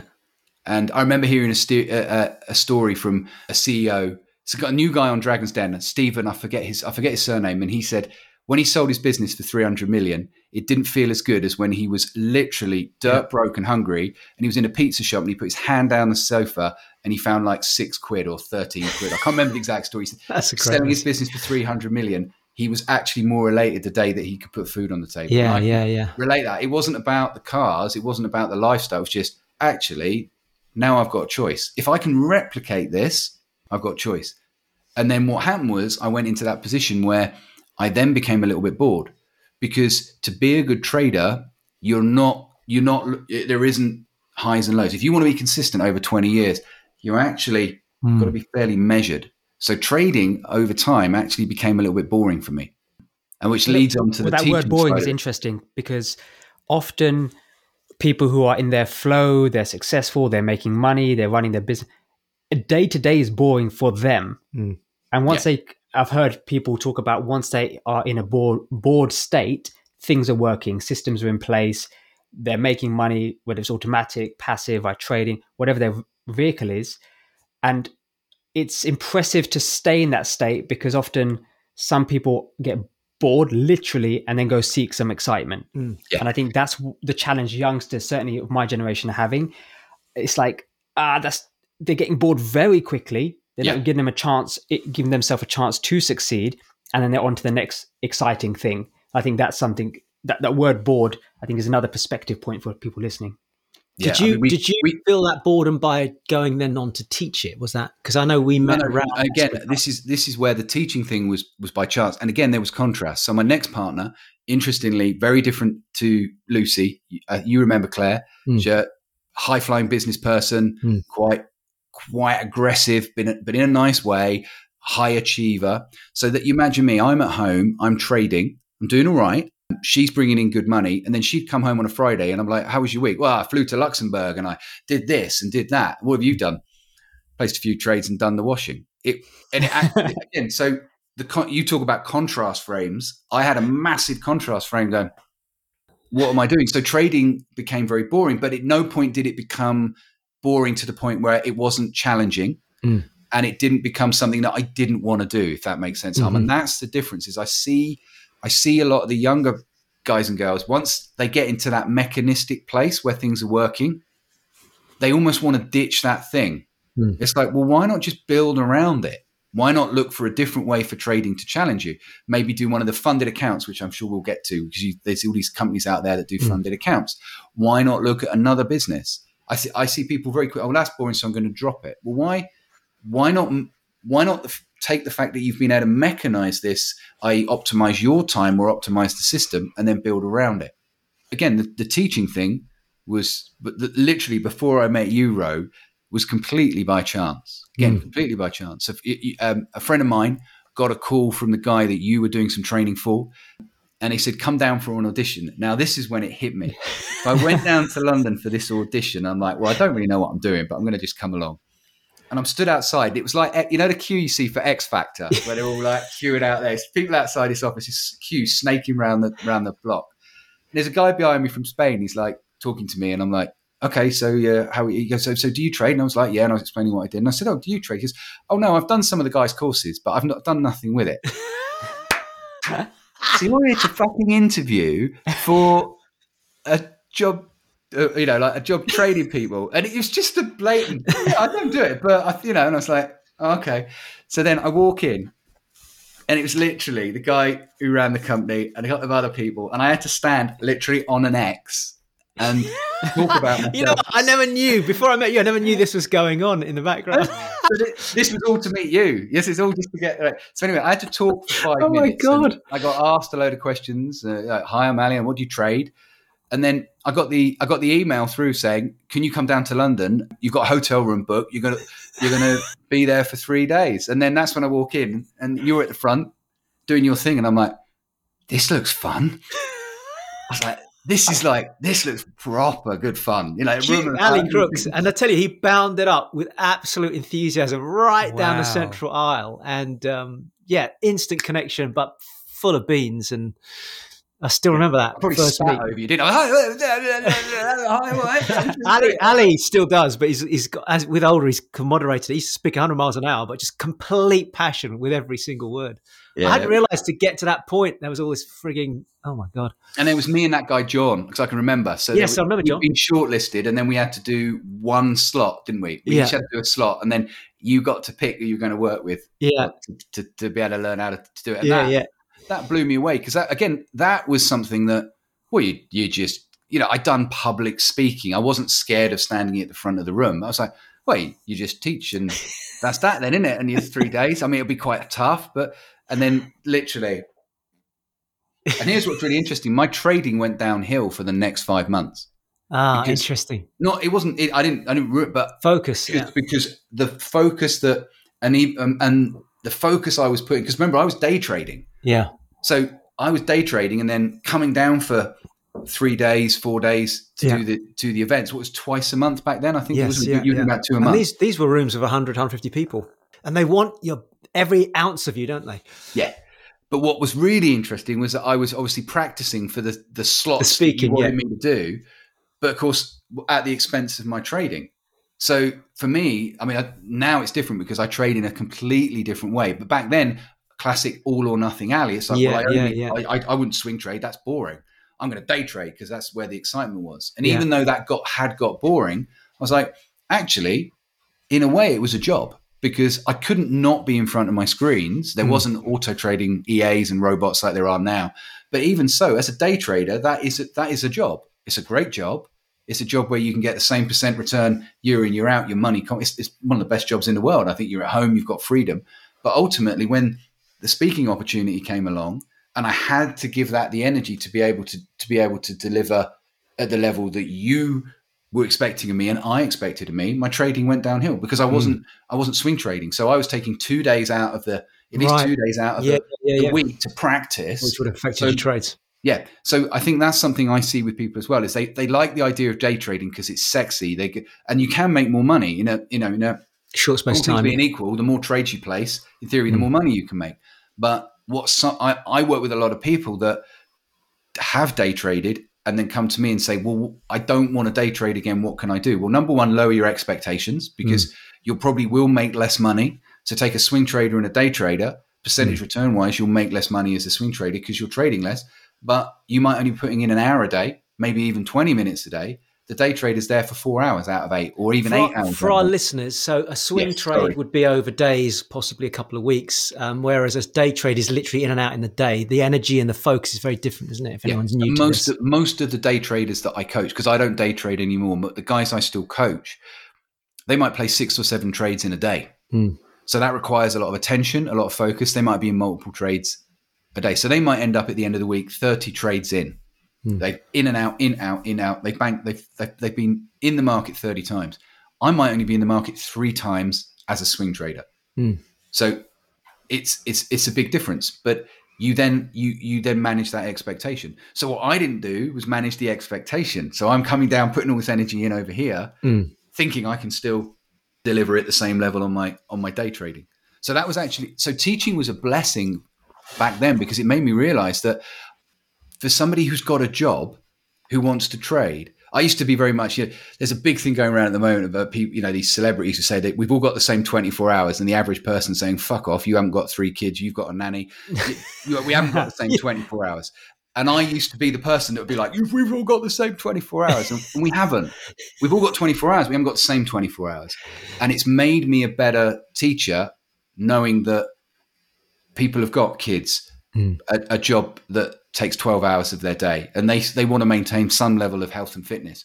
Whereas when I first started coaching people, I'd be like, just fucking find the time. Just make it happen. If you're fucking serious. That's so true, actually, Al. Yeah. And I think that's still a misconception a lot of people have. When you watch a celebrity who has maybe 4 people working for them, that's duplicated that 1 hour to 4 hours. It's cool. Yeah. They don't always reveal what's behind the scenes, behind the hood. Right. It's never always completely transparent. So I'm conscious we want to get and ask some more technical questions about trading as well, but just very rapidly. So fast forward, you're now at a point where you manage funds. You have a fund where a lot of people put money into that. Was that a big step over for you to make that decision? Just to sort of round off the story? It was. It's something I've been dabbling with, because there's a very close friend of mine who trades, and we're both in the education space, and we kind of see ourselves. It sounds a bit crap. We see ourselves as the guys that do it. And people say to me, are there any, would you recommend another education company? There's only one other education company I'd recommend. That doesn't mean there aren't other good ones out there. And that doesn't mean that there aren't good educators, but a large percentage of them are not trading. And you don't have to declare your results. You don't have to show your results. You can set up and train people, and you can arguably do a fairly good job without actually delivering. But for me, the reason why I think we do so well with students over the long haul and get people to full time is because they see us go through the ups and downs and they share it with us. Now, that's on the inside, but part of the reason I did the fund was because a company came up in London who were like, right, what we want to do is take good retail traders and create a mechanism where other people can invest into it. So some of your listeners might have heard of a company called eToro, and this is where you can follow traders. But the challenge with that is that trader, you don't necessarily see what and how that trader is trading. So they could be taking high risk and then getting high reward. So you try and copy their trades, and then you haven't got the risk makeup. So I would rather be in a space where I teach people what I do. But then the fund was really a stretch for me. It was like, right, what I want to be able to do is say, well, I had to have a 3-year track record. So I had to be able to show and deliver on a 3-year audited track record to even get a look in the door. And then I had to trade live through their mechanism for a period of time before I could launch the fund in June 2020. And that's where we are now. So for me, that's a little bit of what I was saying earlier, which is if it's getting a little bit boring, maybe do something rather than go off and do something completely different. Do something that is in line with what you're doing. It's stretching me, because I started to have a greater appreciation for what my clients go through. So I started experiencing some of the emotions that I no longer experienced, because I'm now running a fund and it's got 6 figures of my money in. It's got other people's money. It's got people I know. That's a very different ball game when you place a trade and you're like, I know the faces behind the money that's in here. Right. Different level of responsibility. I started thinking was checking. I tell my traders, once you're in your trades, don't check them. They're all set and forget. what was I doing? Picking up my phone. I started doing the things. Why? Because suddenly, in a way, because my ceiling has shifted, I've now not regressed, but I'm now behaving a little bit more like the novice. And it's been brilliant because I've had a newfound appreciation, or I've reappreciated what some of my clients go through when they start. But that level of attention has resulted in such a great result so far in the fund, which is fantastic. Yeah, I mean, it's good. I said it's 22, 23% up in about 18 months. Yeah. But again, that's done in a certain way. There'll be people here that have made 20 times that on their crypto investments, but that was a lucky guess. This is a systematic trading process. Absolutely. And the people coming to the table with you aren't looking for rapid spikes. They want consistency. They want longer term, medium term growth. Yeah. And it's a different mindset, isn't it? It's a different mindset. And the challenge, again, if you think about the melting pot that, like you were talking about, Harms, you've got instant gratification, overwhelm of information. Crypto, you can access information about cryptos and stories about people making millions. They've made unbelievable returns in a short period of time. It actually makes what I do, almost the trader's got to go away and screw up before they come to me. Because I'm off. Well, if you come here, you might do 50%, putting in 2 or 3 hours a week. As a day trader, you might do 200% a year. And some of the people, my mates, made 9,000% on his crypto. Yeah. So in a way, they've almost got to go away and get hurt. I'm not suggesting people do that, but sometimes I'll have conversations with people, and then I see them 2 years later, and I go, oh, I knew I should have listened to you in the first place. But in a way, they had to go and lose and experience it because they've got too much greed. So that's the pain conversation again coming up, isn't it? Interesting. So you don't have to do that. But you do see that with people and the crypto space has made it's been beneficial. I'm working with a guy now that's literally about to go full time, and he made money. He made a huge amount of money in crypto, but realized that he got lucky. And he's like, I don't see this happening again because lack of consistency as well. I've done really well. I did amazingly well on crypto, but it was all luck. And I can explain what crypto is and trading. So I know Harms is itching to ask you questions on that. So let me segue into Harms then. So let me ask the question of you so that our listeners understand it. What is trading and what is it not from Ali Crooks' perspective? It's not a get rich quick scheme. However, it drives me nuts when other training companies say that, and then 2 minutes later advertise a product where you're going to make this much money. In another week. So it's not a get rich quick scheme. It is fundamentally pure capitalism in a nutshell. The market doesn't care what school you went to, what grades you got, who you know, what your social circle is. If you've got, I wouldn't say enough intelligence because you can't really measure it relating to trading, but if you can do 2 + 2 and you've got dedication, then you can do it. So it's pure capitalism in a broad scenario, but it's really the ability for you to make money on the fluctuation between different assets. So it's the easiest explanation is if you were going down to the bookies, and I almost hate using this because then it implies gambling. Right. But if you go down to the bookies and you bet on a horse, you can profit from the result of that horse without ever owning it. Whereas if you want to make money as the horse owner, you've got to put the horse up, you've got to train it, you've got to have the jockey. Now, yes, you might make a bigger return long term because the horse might have cost you 10 grand and you can sell it for, 10 million. But the effort and time and commitment, you've got to do that whole time. Whereas you as the trader can come in and say, I see the value in this horse. I'm going to buy into it and come out of it. And then I can go to a different race and buy in and come out. So it's the ability to step in and out. It's pure capitalism. It's liquid asset. And it's a really, really great way of supplementing income. And what I see or replacing an income, I guess, if potentially enough. Yeah, potentially. I'm always wary of that. I know. It's the minority of people, and right. And sometimes by being wary of that, I give people more hope because sometimes people come to me and think I'm going to be able to make them $2,000 a month, and they've only got $2,000 in their trading account, and they haven't stopped to think that's 100% return on their money. Yeah. But actually, if I said to them, look, if you stuck around for 5 years and learned the system, then maybe you could go full time further down the line. Because a lot of the time, full time is luck of the draw in terms of circumstance. But I have worked with people that have started with very small amounts of money, but have got the time and patience to get there. To see that through. Yeah. So and just time efficient income as well. Sorry, Ro. It's just, I think what people, it's exponential. So for instance, I'm only actively in front of my screens 5 hours a week. If you actually set a stopwatch, I'm probably only spending 5 to 6 hours a week.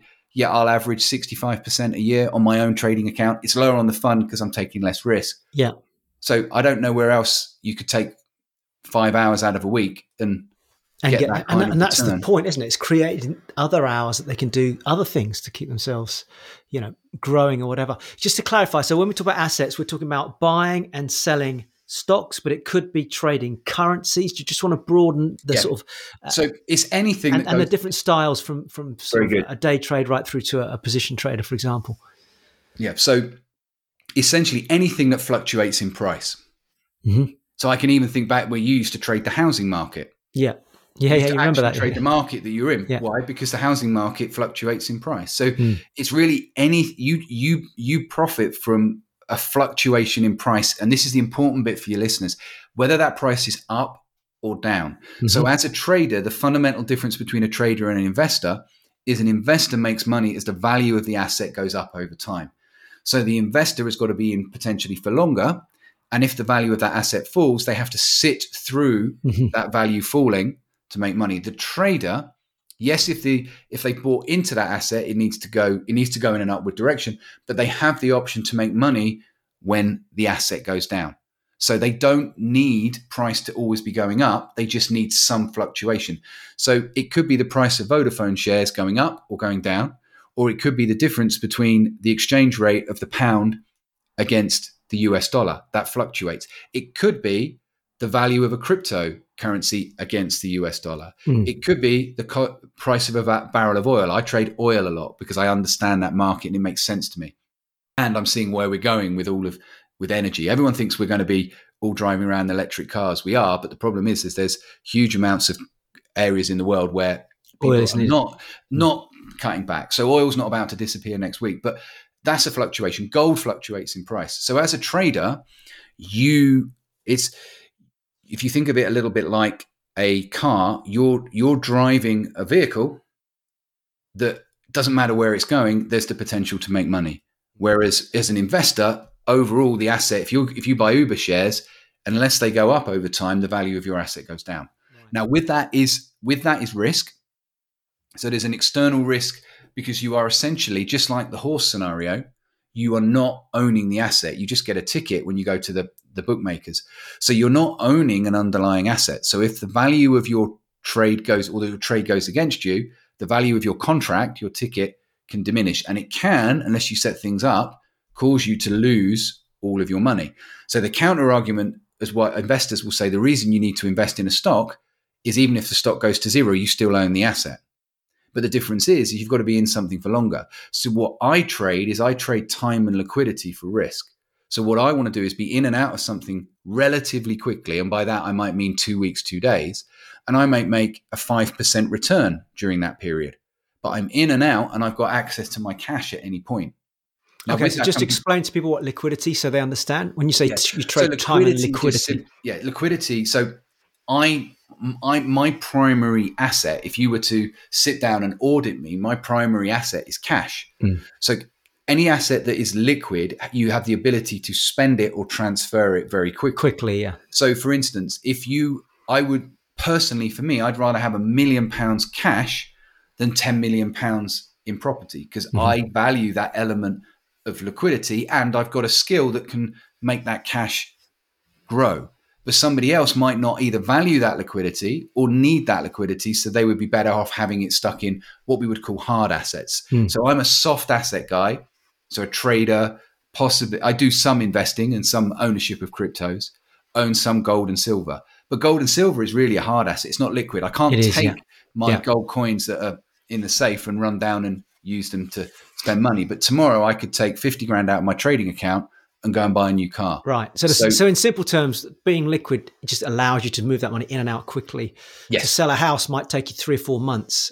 Exactly. So it's less liquid, and there are markets where it's completely illiquid. Yes. So I can, with what I do, I'm in the business, even though here's the irony, I don't control the market, but I'm in the business of owning nothing and controlling everything. Nice. So by everything, Nice summary. I choose when I get in and when I get out. Yeah. And how, and whether I want to stay in a trade. And I set the parameters, which says if A, B, C happens, great, I might make 2% on that trade. If it doesn't and X, Y, Z happens, then I lose 1%. And I'm willing to take the risk of losing 1% to make 2%.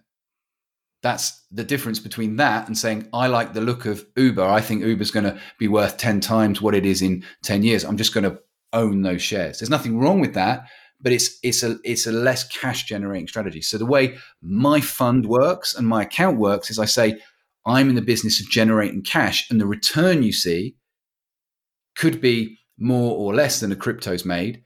But the advantage you have as an investor in my fund, or an advantage I have, is I can get to my cash very quickly. And that's probably why in all these years I've been around you and all these property investors, and I've never done it, because I like that liquidity and I actually enjoy that. That's my thing. That's a great part of looking at people's makeup as well. Yeah. Arms, I know you were itching to try and tie questions in off the back of this. So just to tie a question on the back of this, which actually bridges to a question I alluded to earlier, which is, who is trading right for? Because we spoke previously earlier in this podcast, which is people often come to the table with preconceptions, which say, I have a certain skill set, which means I'm good at trading, or I have a certain skill set, which means I must be terrible at trading. So for example, somebody listening to your introduction on trading may say, oh, that sounds scary, or there's words Ali's using which sound alien to me, therefore I must be rubbish at trading. So I guess the question in real simple terms is, who can become a trader? Okay, great question. I would say, and again, this answer, I almost don't want to say it because it sounds like, well, of course you're going to say that because you're an educator, but everybody or anybody can become a trader. That doesn't mean everybody will get there, but that's what I was saying earlier. It doesn't really discriminate. You don't have to network. You don't have to. It's funny when I get property investors come on to learn about trading, and one of the first questions they say, well, when can we meet up and network? It's like, you don't need to. This is all done behind the screens. You're not going to get better by sitting and having a beer. I mean, you can pick a trader's brains, but that's the first thing they're kind of in this network mindset. And I'm like, so it is available to anyone, but I would say that comes with terms and conditions. That anybody has to be willing to take risk, has to be willing to take continued risk. It's chipping away. We know someone that used to use this phrase where like chip, bang. So you're not taking necessarily one big risk and saying, right, I'm going to buy a house or I'm going to buy an investment property and take a year to find the one and then finally get the deposit and put it in. You got to keep taking small risks. Just can you emphasize that? Because I think if anyone listens, when you say you're prepared to take risk, if you listen to what Ali said earlier on, we're talking about maybe a 1% risk on a trade. Yes. So whether we want to pick that up now, Harms, or that's a good point. I do want to address that because one of the words that would flag because I wrote that down as well, or make somebody uncomfortable, because what we said is, and I believe this to be the case because we work closely with the Business Trader Support Club, is yes, it is available for anybody to learn and experience and become a trader. But the word risk in any kind of category suddenly says, okay, if there's any kind of risk associated with this, so what does that mean in actual terms? That's a really good point. I think to just loop on that is that I use the word so much that I'm so comfortable with it. Yeah. Because you already have a pre-frame around what that means. What it means. So I have a pre-frame about what risk means, and two, it's all managed. So, the Cordy says, meaning that you're managing the risk. You set it up in such a way. I set it up. So I think that the challenge people have is they'll have heard a horror story about Joe who bought a load of shares and they all went to zero. And the other thing that's really important on that, and this is a slight sideline, is when I've done events for and I've asked the room, how many traders have we got in the room? And 15% of the room's hands go up. And I'm like, I bet there's one out of that 15 who's an actual trader. The rest are share investors that call themselves traders. Traders, right. So then they've got the whole horror story of, well, I bought these shares and I lost, they went to zero. And when somebody hears Harms, that phrase, everything went to, they don't go, oh, well, it was 10 shares in their portfolio of 100. They just hear the word zero. And as humans, we know we generalize. So they hear the word zero, everything went to zero. And they attach that to the word trading. Suddenly, I lost all my money. I've lost everything. Well, I've lost all my money. Okay, so people say to me, "Oh, yeah, I traded and I lost all my money." Okay, how much was all of it? And then they pause and they go, I said, what was the size of your account? I had £1,000 in my account. How much cash did you have available at the time? 50. So you lost 2% of your total cash pot, but you turned around and said, how many people have you told that you lost all of it? Yeah. So you were probably managing that £1,000 incorrectly to lose all of it, but you haven't lost all of your money. So isn't it ironic, Al, that at the moment, 100 grand in the bank based on inflation and interest rates, that 100 grand is a guaranteed loss because it's going to erode by at least 3%? Just inflation. It's the biggest risk of all. Yeah. I mean, when you look at interest rates versus inflation, and even if interest rates go up, they're not going to knock inflation out. So they've got to go up to 5 or 6% to have some sensible impact. Yeah. So Robert Kiyosaki always used to say, savers are losers. Now, I caveat that with, the trouble is somebody who spends all their money will go, oh, well, I'm not going to bother saving then because they're losers. No, that's if you save it and then don't invest it. It's still better to have money in the bank than not. Agreed. But it's the same idea. So one of the challenges is I always talk about, and I've been asked to speak about money to different groups. So I work with a guy at the moment who runs a course on helping people budget and do better with their money. And one of the questions I ask when I come on is, okay, are you here with your partner? And are you here on your own? Either way. So are you a spender or a saver? Or if you're in a relationship, are you two spenders, two savers, or is there a spender and a saver in the relationship? So the idea is trading will often attract, Harms, people who are good with money from the kind of what I call the baseline level, which is they save money, they budget well, because trading they think is about numbers and it attracts them. But where they struggle is a saver, and this I'm generalizing a little bit, but a saver is less likely to want to put their money to work. Otherwise, they'd have invested it by this point. Mm-hmm. So then when you say, right, you've got to basically go and place this trade and you might lose 1% or 2% of the pot. Well, that actually works better for the spender. Because if the spender's happy to spend their money, well, what they do, the way I frame it for myself is when I place a trade, I don't hope it will win. I've already spent the risk. So if I've got £1,000 and I risk £10 of that on the trade, that money's gone. I've spent it. Yeah. So spenders actually do quite well as long as they're not reckless, because the reckless spender will over leverage. So you have to be able to accept some level of risk. And again, that's why I will get the people come through that have gone through 3 training companies that turn around and paint the picture. They'll never say it, but they paint the picture that this is almost risk-free. And it's not. Can we balance that with explain just in principle the concept of risk reward and win-loss ratio? Because I think if we put that into frame, people go, oh, I see. So I might be risking 1%, but that's for a gain of X. Yeah. So that helps. The way I frame, I do it. Imagine your trading account is like a bag of gold coins.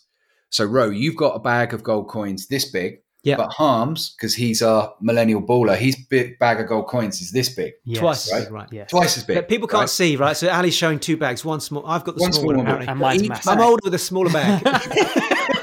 Let's not even go into that conversation. Yeah, we're going to go there. So, but your bag, Ro, has 100 coins in. Harms, yours it's got 100. So when you place the trade, you take 1%, 1 gold coin out of the bag. Right. Now, Harms, your account is 10,000, Ro, yours is 1,000. So you both risk the same percent, 1 gold coin out of the 100. But Harms, yours is a higher cash risk, right? Because you've got a bigger pot. So you play the percentage game, you don't play the cash game. So that's another sign, just deviating. If you see trading stuff on Instagram where people purely show you how much money they've made, or purely show you how many points or pips they've made. What they're not showing you is how much they risk to do it. Yeah. So if you look at my fun fact sheet, or you look at when I go in the trading room in the morning, I don't go, oh, guys, I've just made $2,000 on that trade. Because one, that will demoralize Joe, who's only made 20 quid. But Joe's made the same percent return as me. Right. Joe's made 2% on his account. I've made 2%. Yeah. It's just I've been doing it longer and I've got a bigger bag of coins. Yeah. So it's the same. I can't submit FCA fund performance and say, look how much money I made. It's done in percentages. So you play the percent game. So both of you have risked 1 gold coin, 1%. And essentially what you're saying to the market is, I'm going to get in at what we call a pivot point. So your personal pivot point is you say, right, I'm buying or I'm selling based on which way I think that market's going to go.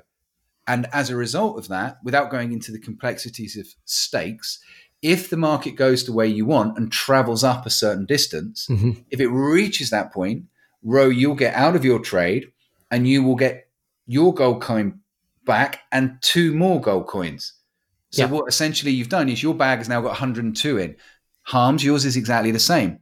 It's just that yours was a bigger bag. So what you're saying is I'm going to risk 1% of my account on this particular trade, and the goal is to get 2% back.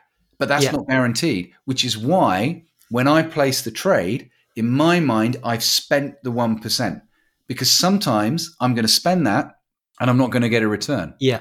If you think about that and you relate it to your life, some of us will buy stuff and we don't buy it because we're going to get a return, and we buy something because we like it. We might justify it to our partner all day long why we bought it. Classic one is guys will justify buying a TV based on all of the things that are on it, but the only reason they bought it is because they wanted a bigger telly. So we all spend money on stuff we don't want to spend, but we don't see a return on it, but we'll buy that. So as a spender, I can spend money in the market as long as enough times it comes back. So in the example with me and Harms, my risk was, what was it? 1%. So let's say it's 1 gold coin, but I get 3 back. Yours might have been a risk of 10, but you got 30 back. So it's the same proportion. It's just a larger amount he's using there. Yeah, it's still the same gold coin, but because his pot is bigger, each gold coin is a greater size. It's a greater amount. Different ways to do it. So somebody might be listening to this going, well, why would you only risk? I get this a lot. Well, if you're so good, why would you only risk 1%? Why wouldn't I risk 10? Well, what most people don't realize, if you risk 10% of your account, and I'm simplifying the maths, but if you were to risk 10% of your account on one trade and you had 5 losing trades, right, your account is now half the value it was before. Yeah. So to get you back to where you started, you now need 100% return on your investment just to get you back. Yeah. So this is where somebody can come along and say trading's risky.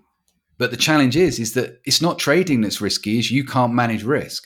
A classic example is I was doing an event row, and you'll remember, when you do events, is that you've got guys on the Sunday that are on that spot where they're not sure what they're going to do and they're feeling uncertain.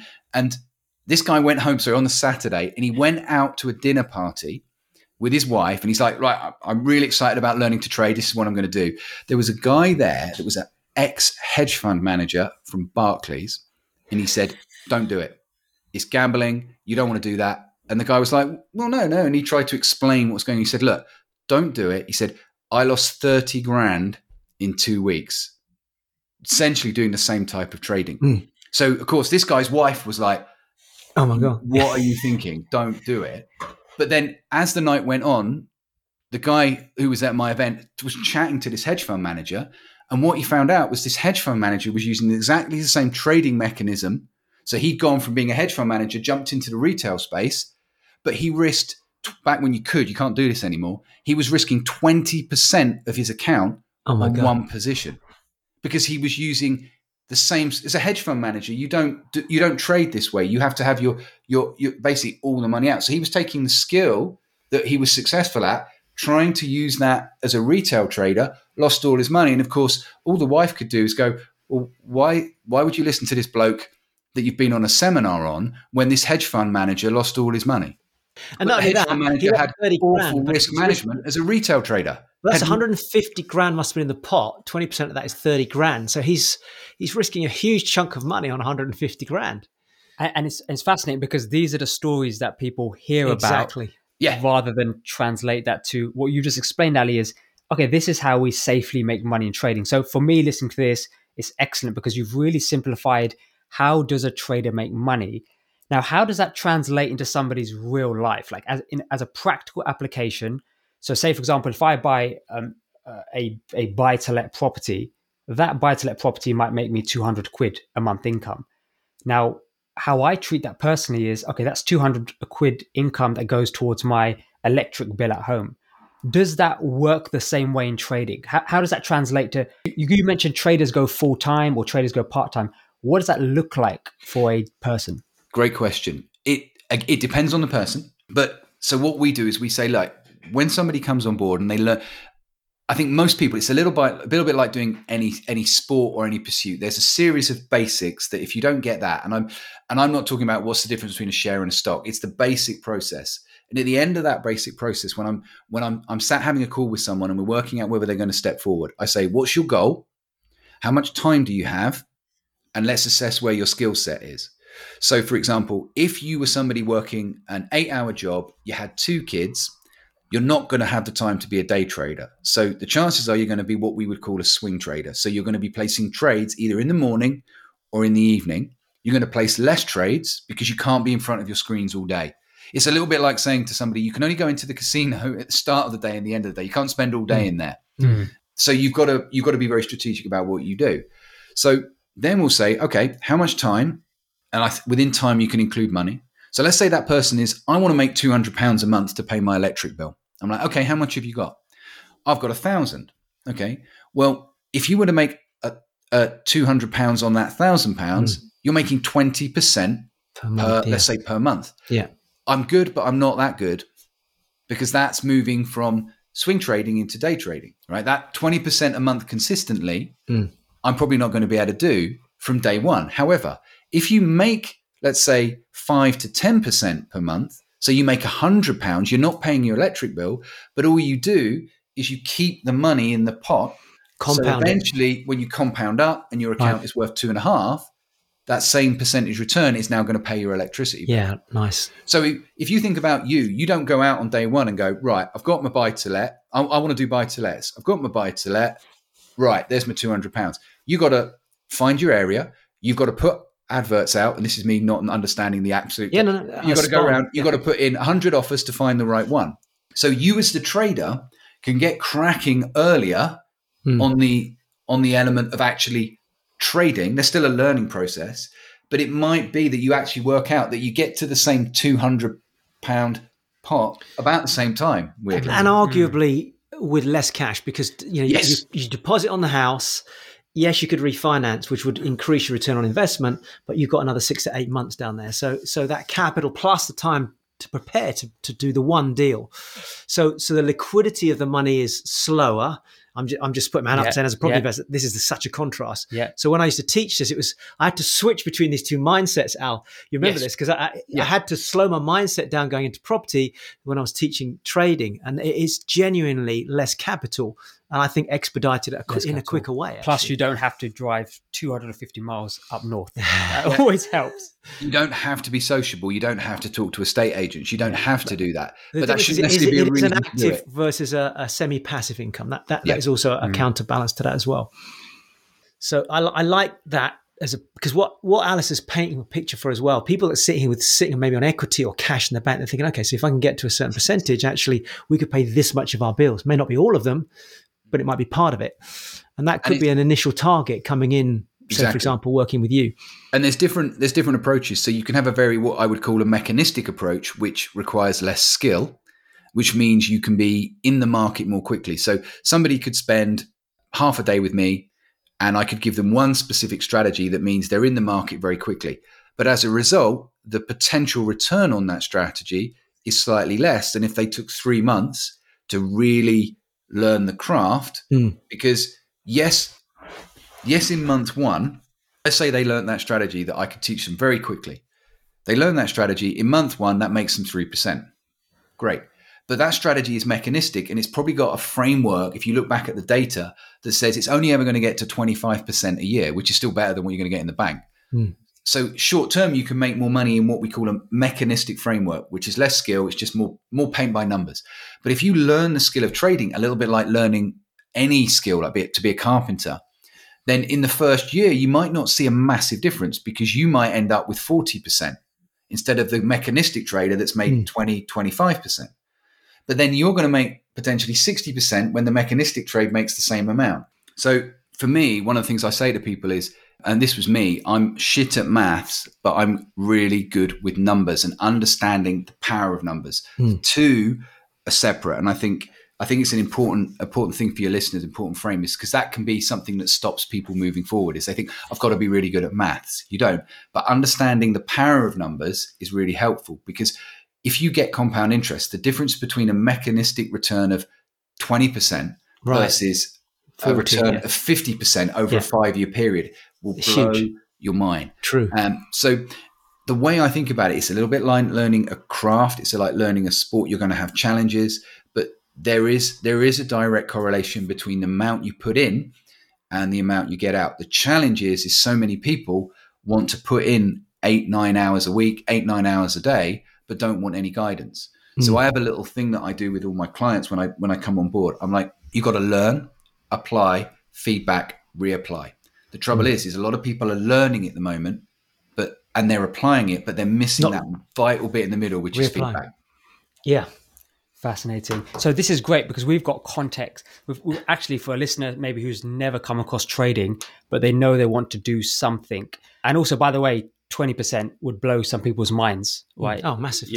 We can talk about that number comfortably because I know you've traded as well in the past, Ro, but for the everyday listener who may not have invested at all or just puts their money in the bank effectively, 20% would have literally blown their mind. So I've got a suggestion. If you're all right with that, Al, I'd like to do a part 2 to this because I know you've got a question about crypto to round things off. Can we get you back in to now start to dig into some of the process of trading and maybe give them some sort of pointers in Absolutely. a part 2 to this? Would that be okay? Yeah, that'd be great. Yeah, not a problem. Because I think we've got to a point now we've really got people's headspace into understanding clearly the markers, but also, Ali, I think, has framed up some great stuff on risk, understanding numbers, removing some of the fears that people may have had even at this point. Agree. But I do think we need to just tackle the elephant, which is crypto, and the question you wanted to ask. Agree. So around the topic of crypto, which you just framed up, Ro, is... crypto and et al., all the others as well, Yeah, and my knowledge around this is extremely limited. But the reason I wanted to ask Ali, because Ali, you said you were aware of this,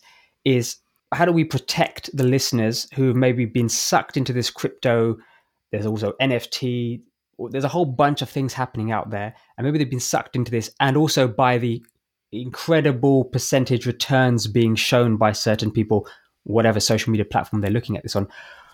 What is your perspective around crypto?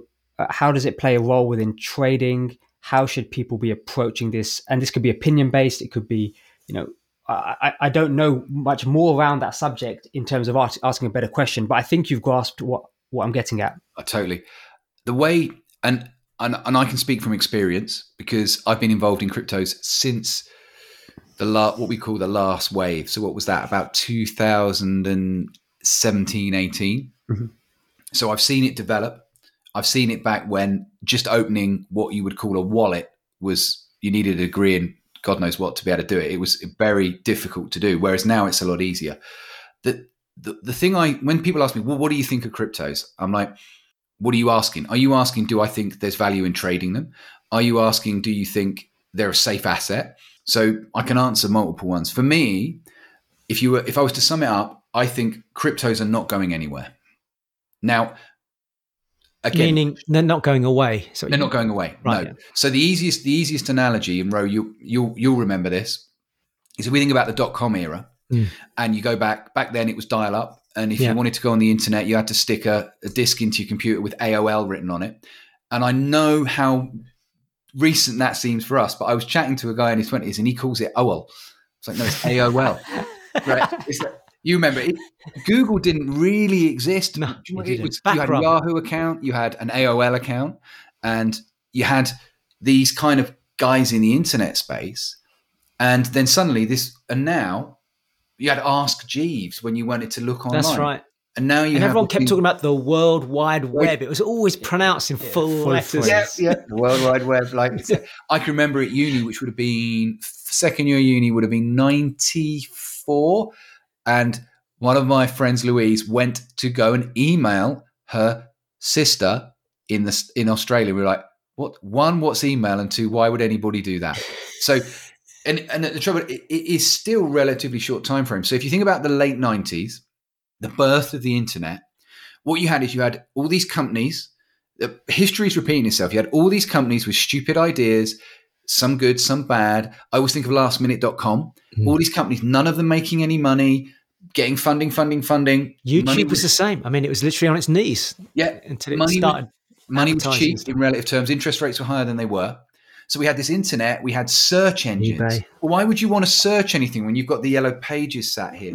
So what we're seeing right now is a similar, well, why would you want some fangled online money when I can give you cash or MP3s, yeah, little ones that you had there. Ali and I used to share an office in the original grounds of where they used to print CDs. Do you remember that Wirestone Business Park? when they first came out, and that whole business fell on its knees. We had a CD come through the post yesterday, something Sarah had signed up for. We're like, can't play it. Yeah. We haven't got a CD player in the house. It's not even one in the car. So I think without spending the next hour going down memory lane, what you're seeing is a pattern. So money is cheap. VCs were markets were high back then in relative terms.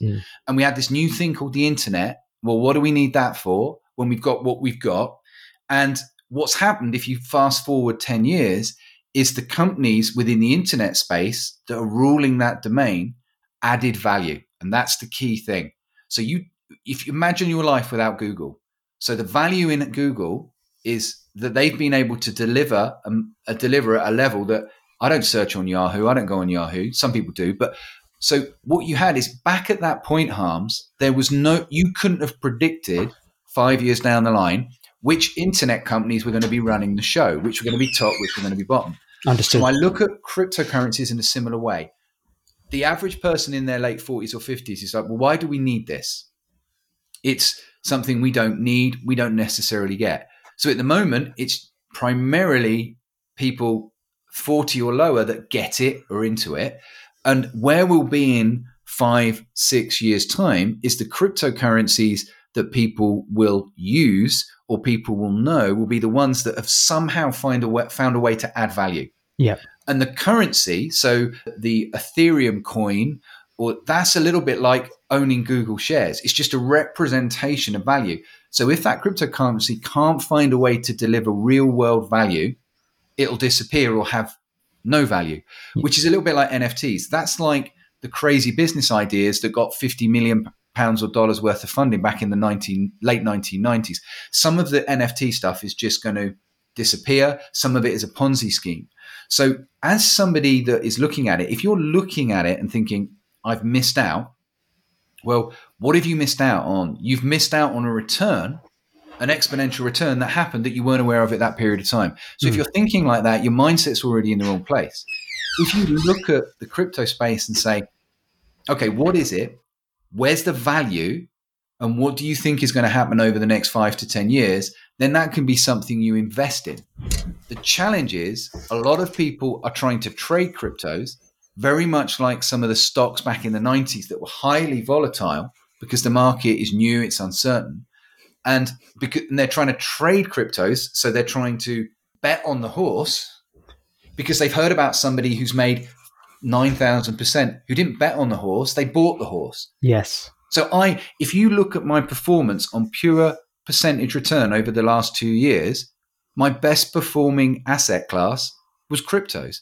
There was no skill involved. It wasn't a repeatable mechanism. I just took a percentage of my cash pot and went, I'll buy some Bitcoin, I'll buy a load. I just basically A, B, C. There was no actual skill. So the reason I'm cashed out at the moment is because prices have dipped, because I'm not treating it as an investment at this point, because it's still relatively early.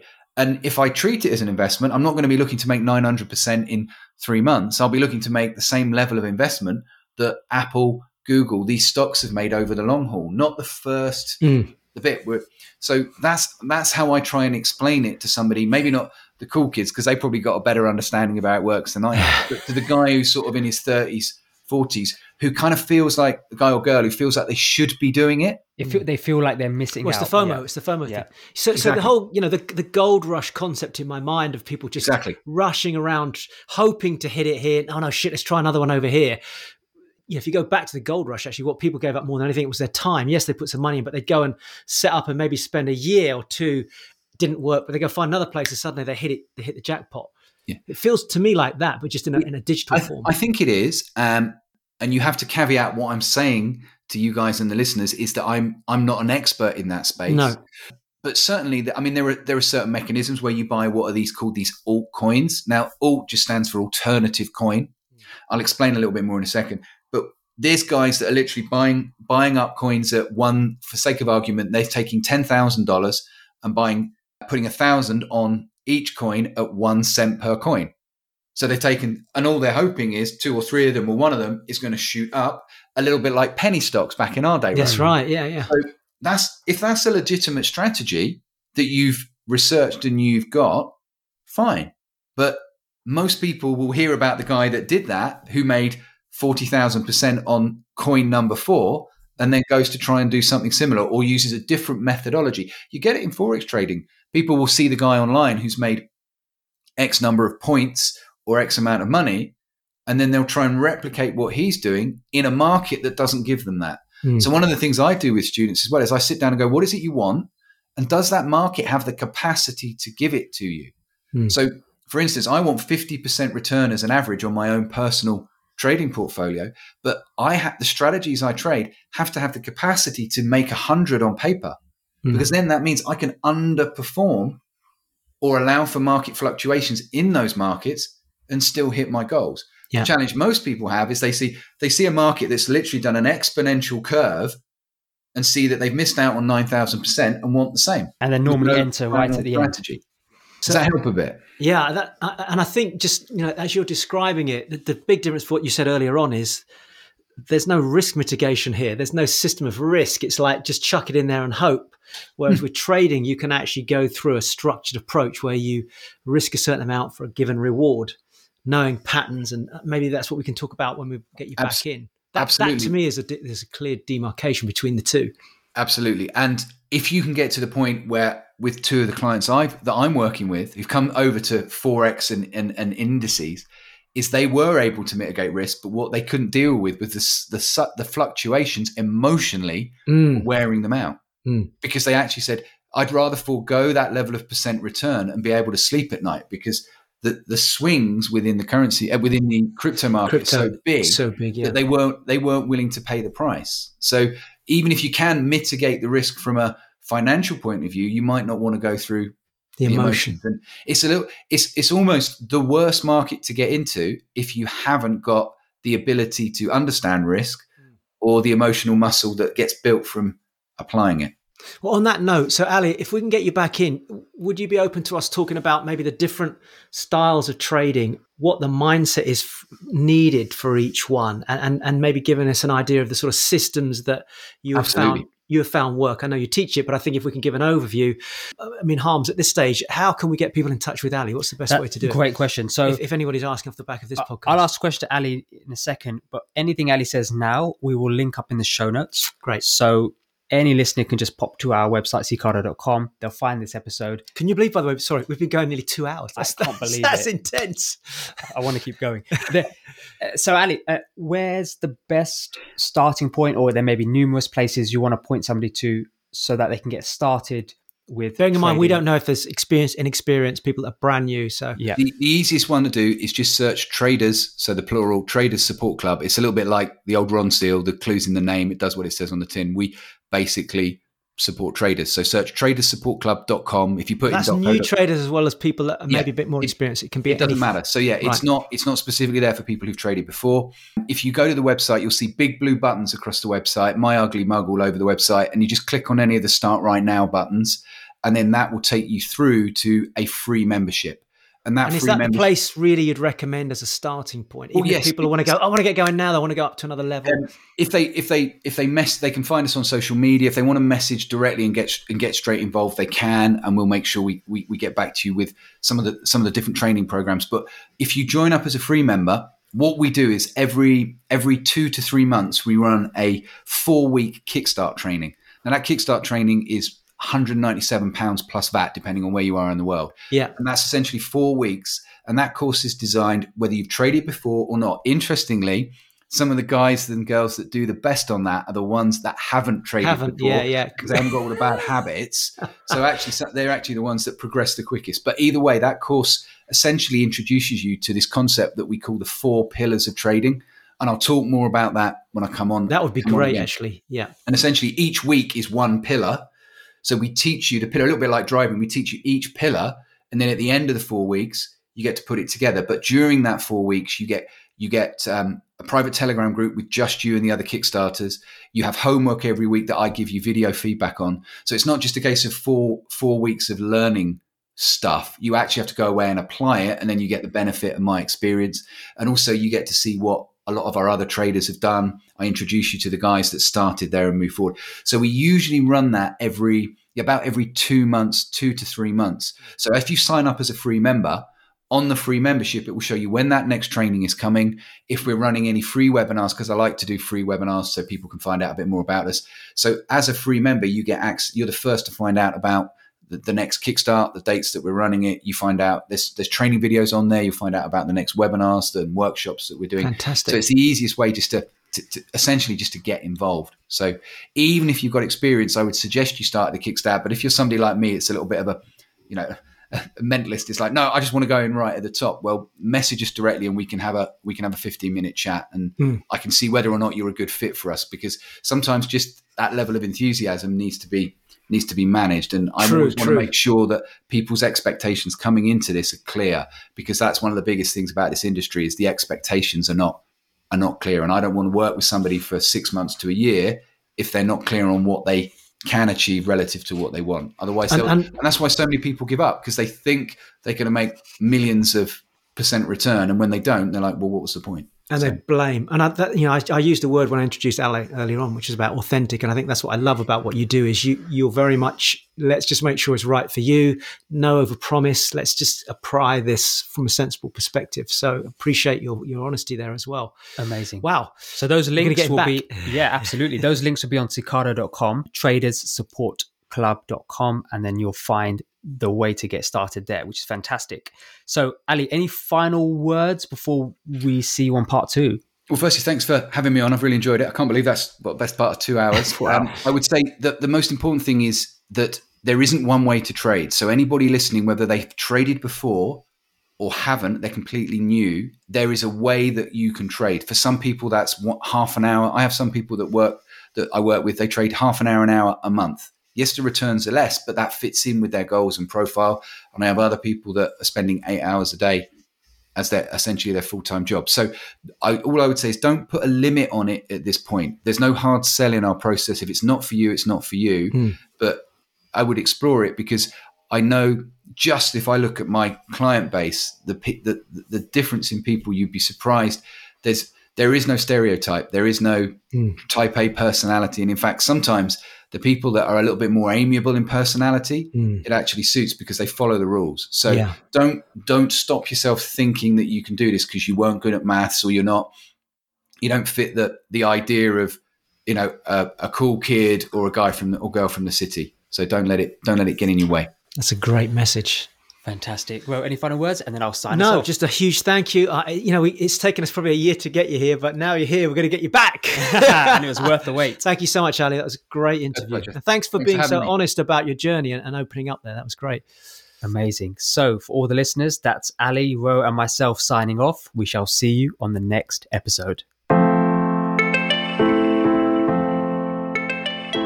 Hello, it's Dr. Ro here. Harms and I would like to both personally thank you for taking the time to listen to this episode of The Cicado Show. And if you've gained just one insight, something positive that you're able to use on a personal, on a professional level to help your life and maybe other people's lives, then please complete an important action for us, which takes less than just 2 minutes. Please become a supporter of the podcast by going to Cicado.com, and as a thank you, you'll get access to exclusive supporter perks. And don't forget to simply subscribe to the show, share this product with loved ones, and we would love if you would take a moment to give us a review and let us know just how amazing this episode was. Thanks again for listening. This is Dr. Rowan Harms signing out.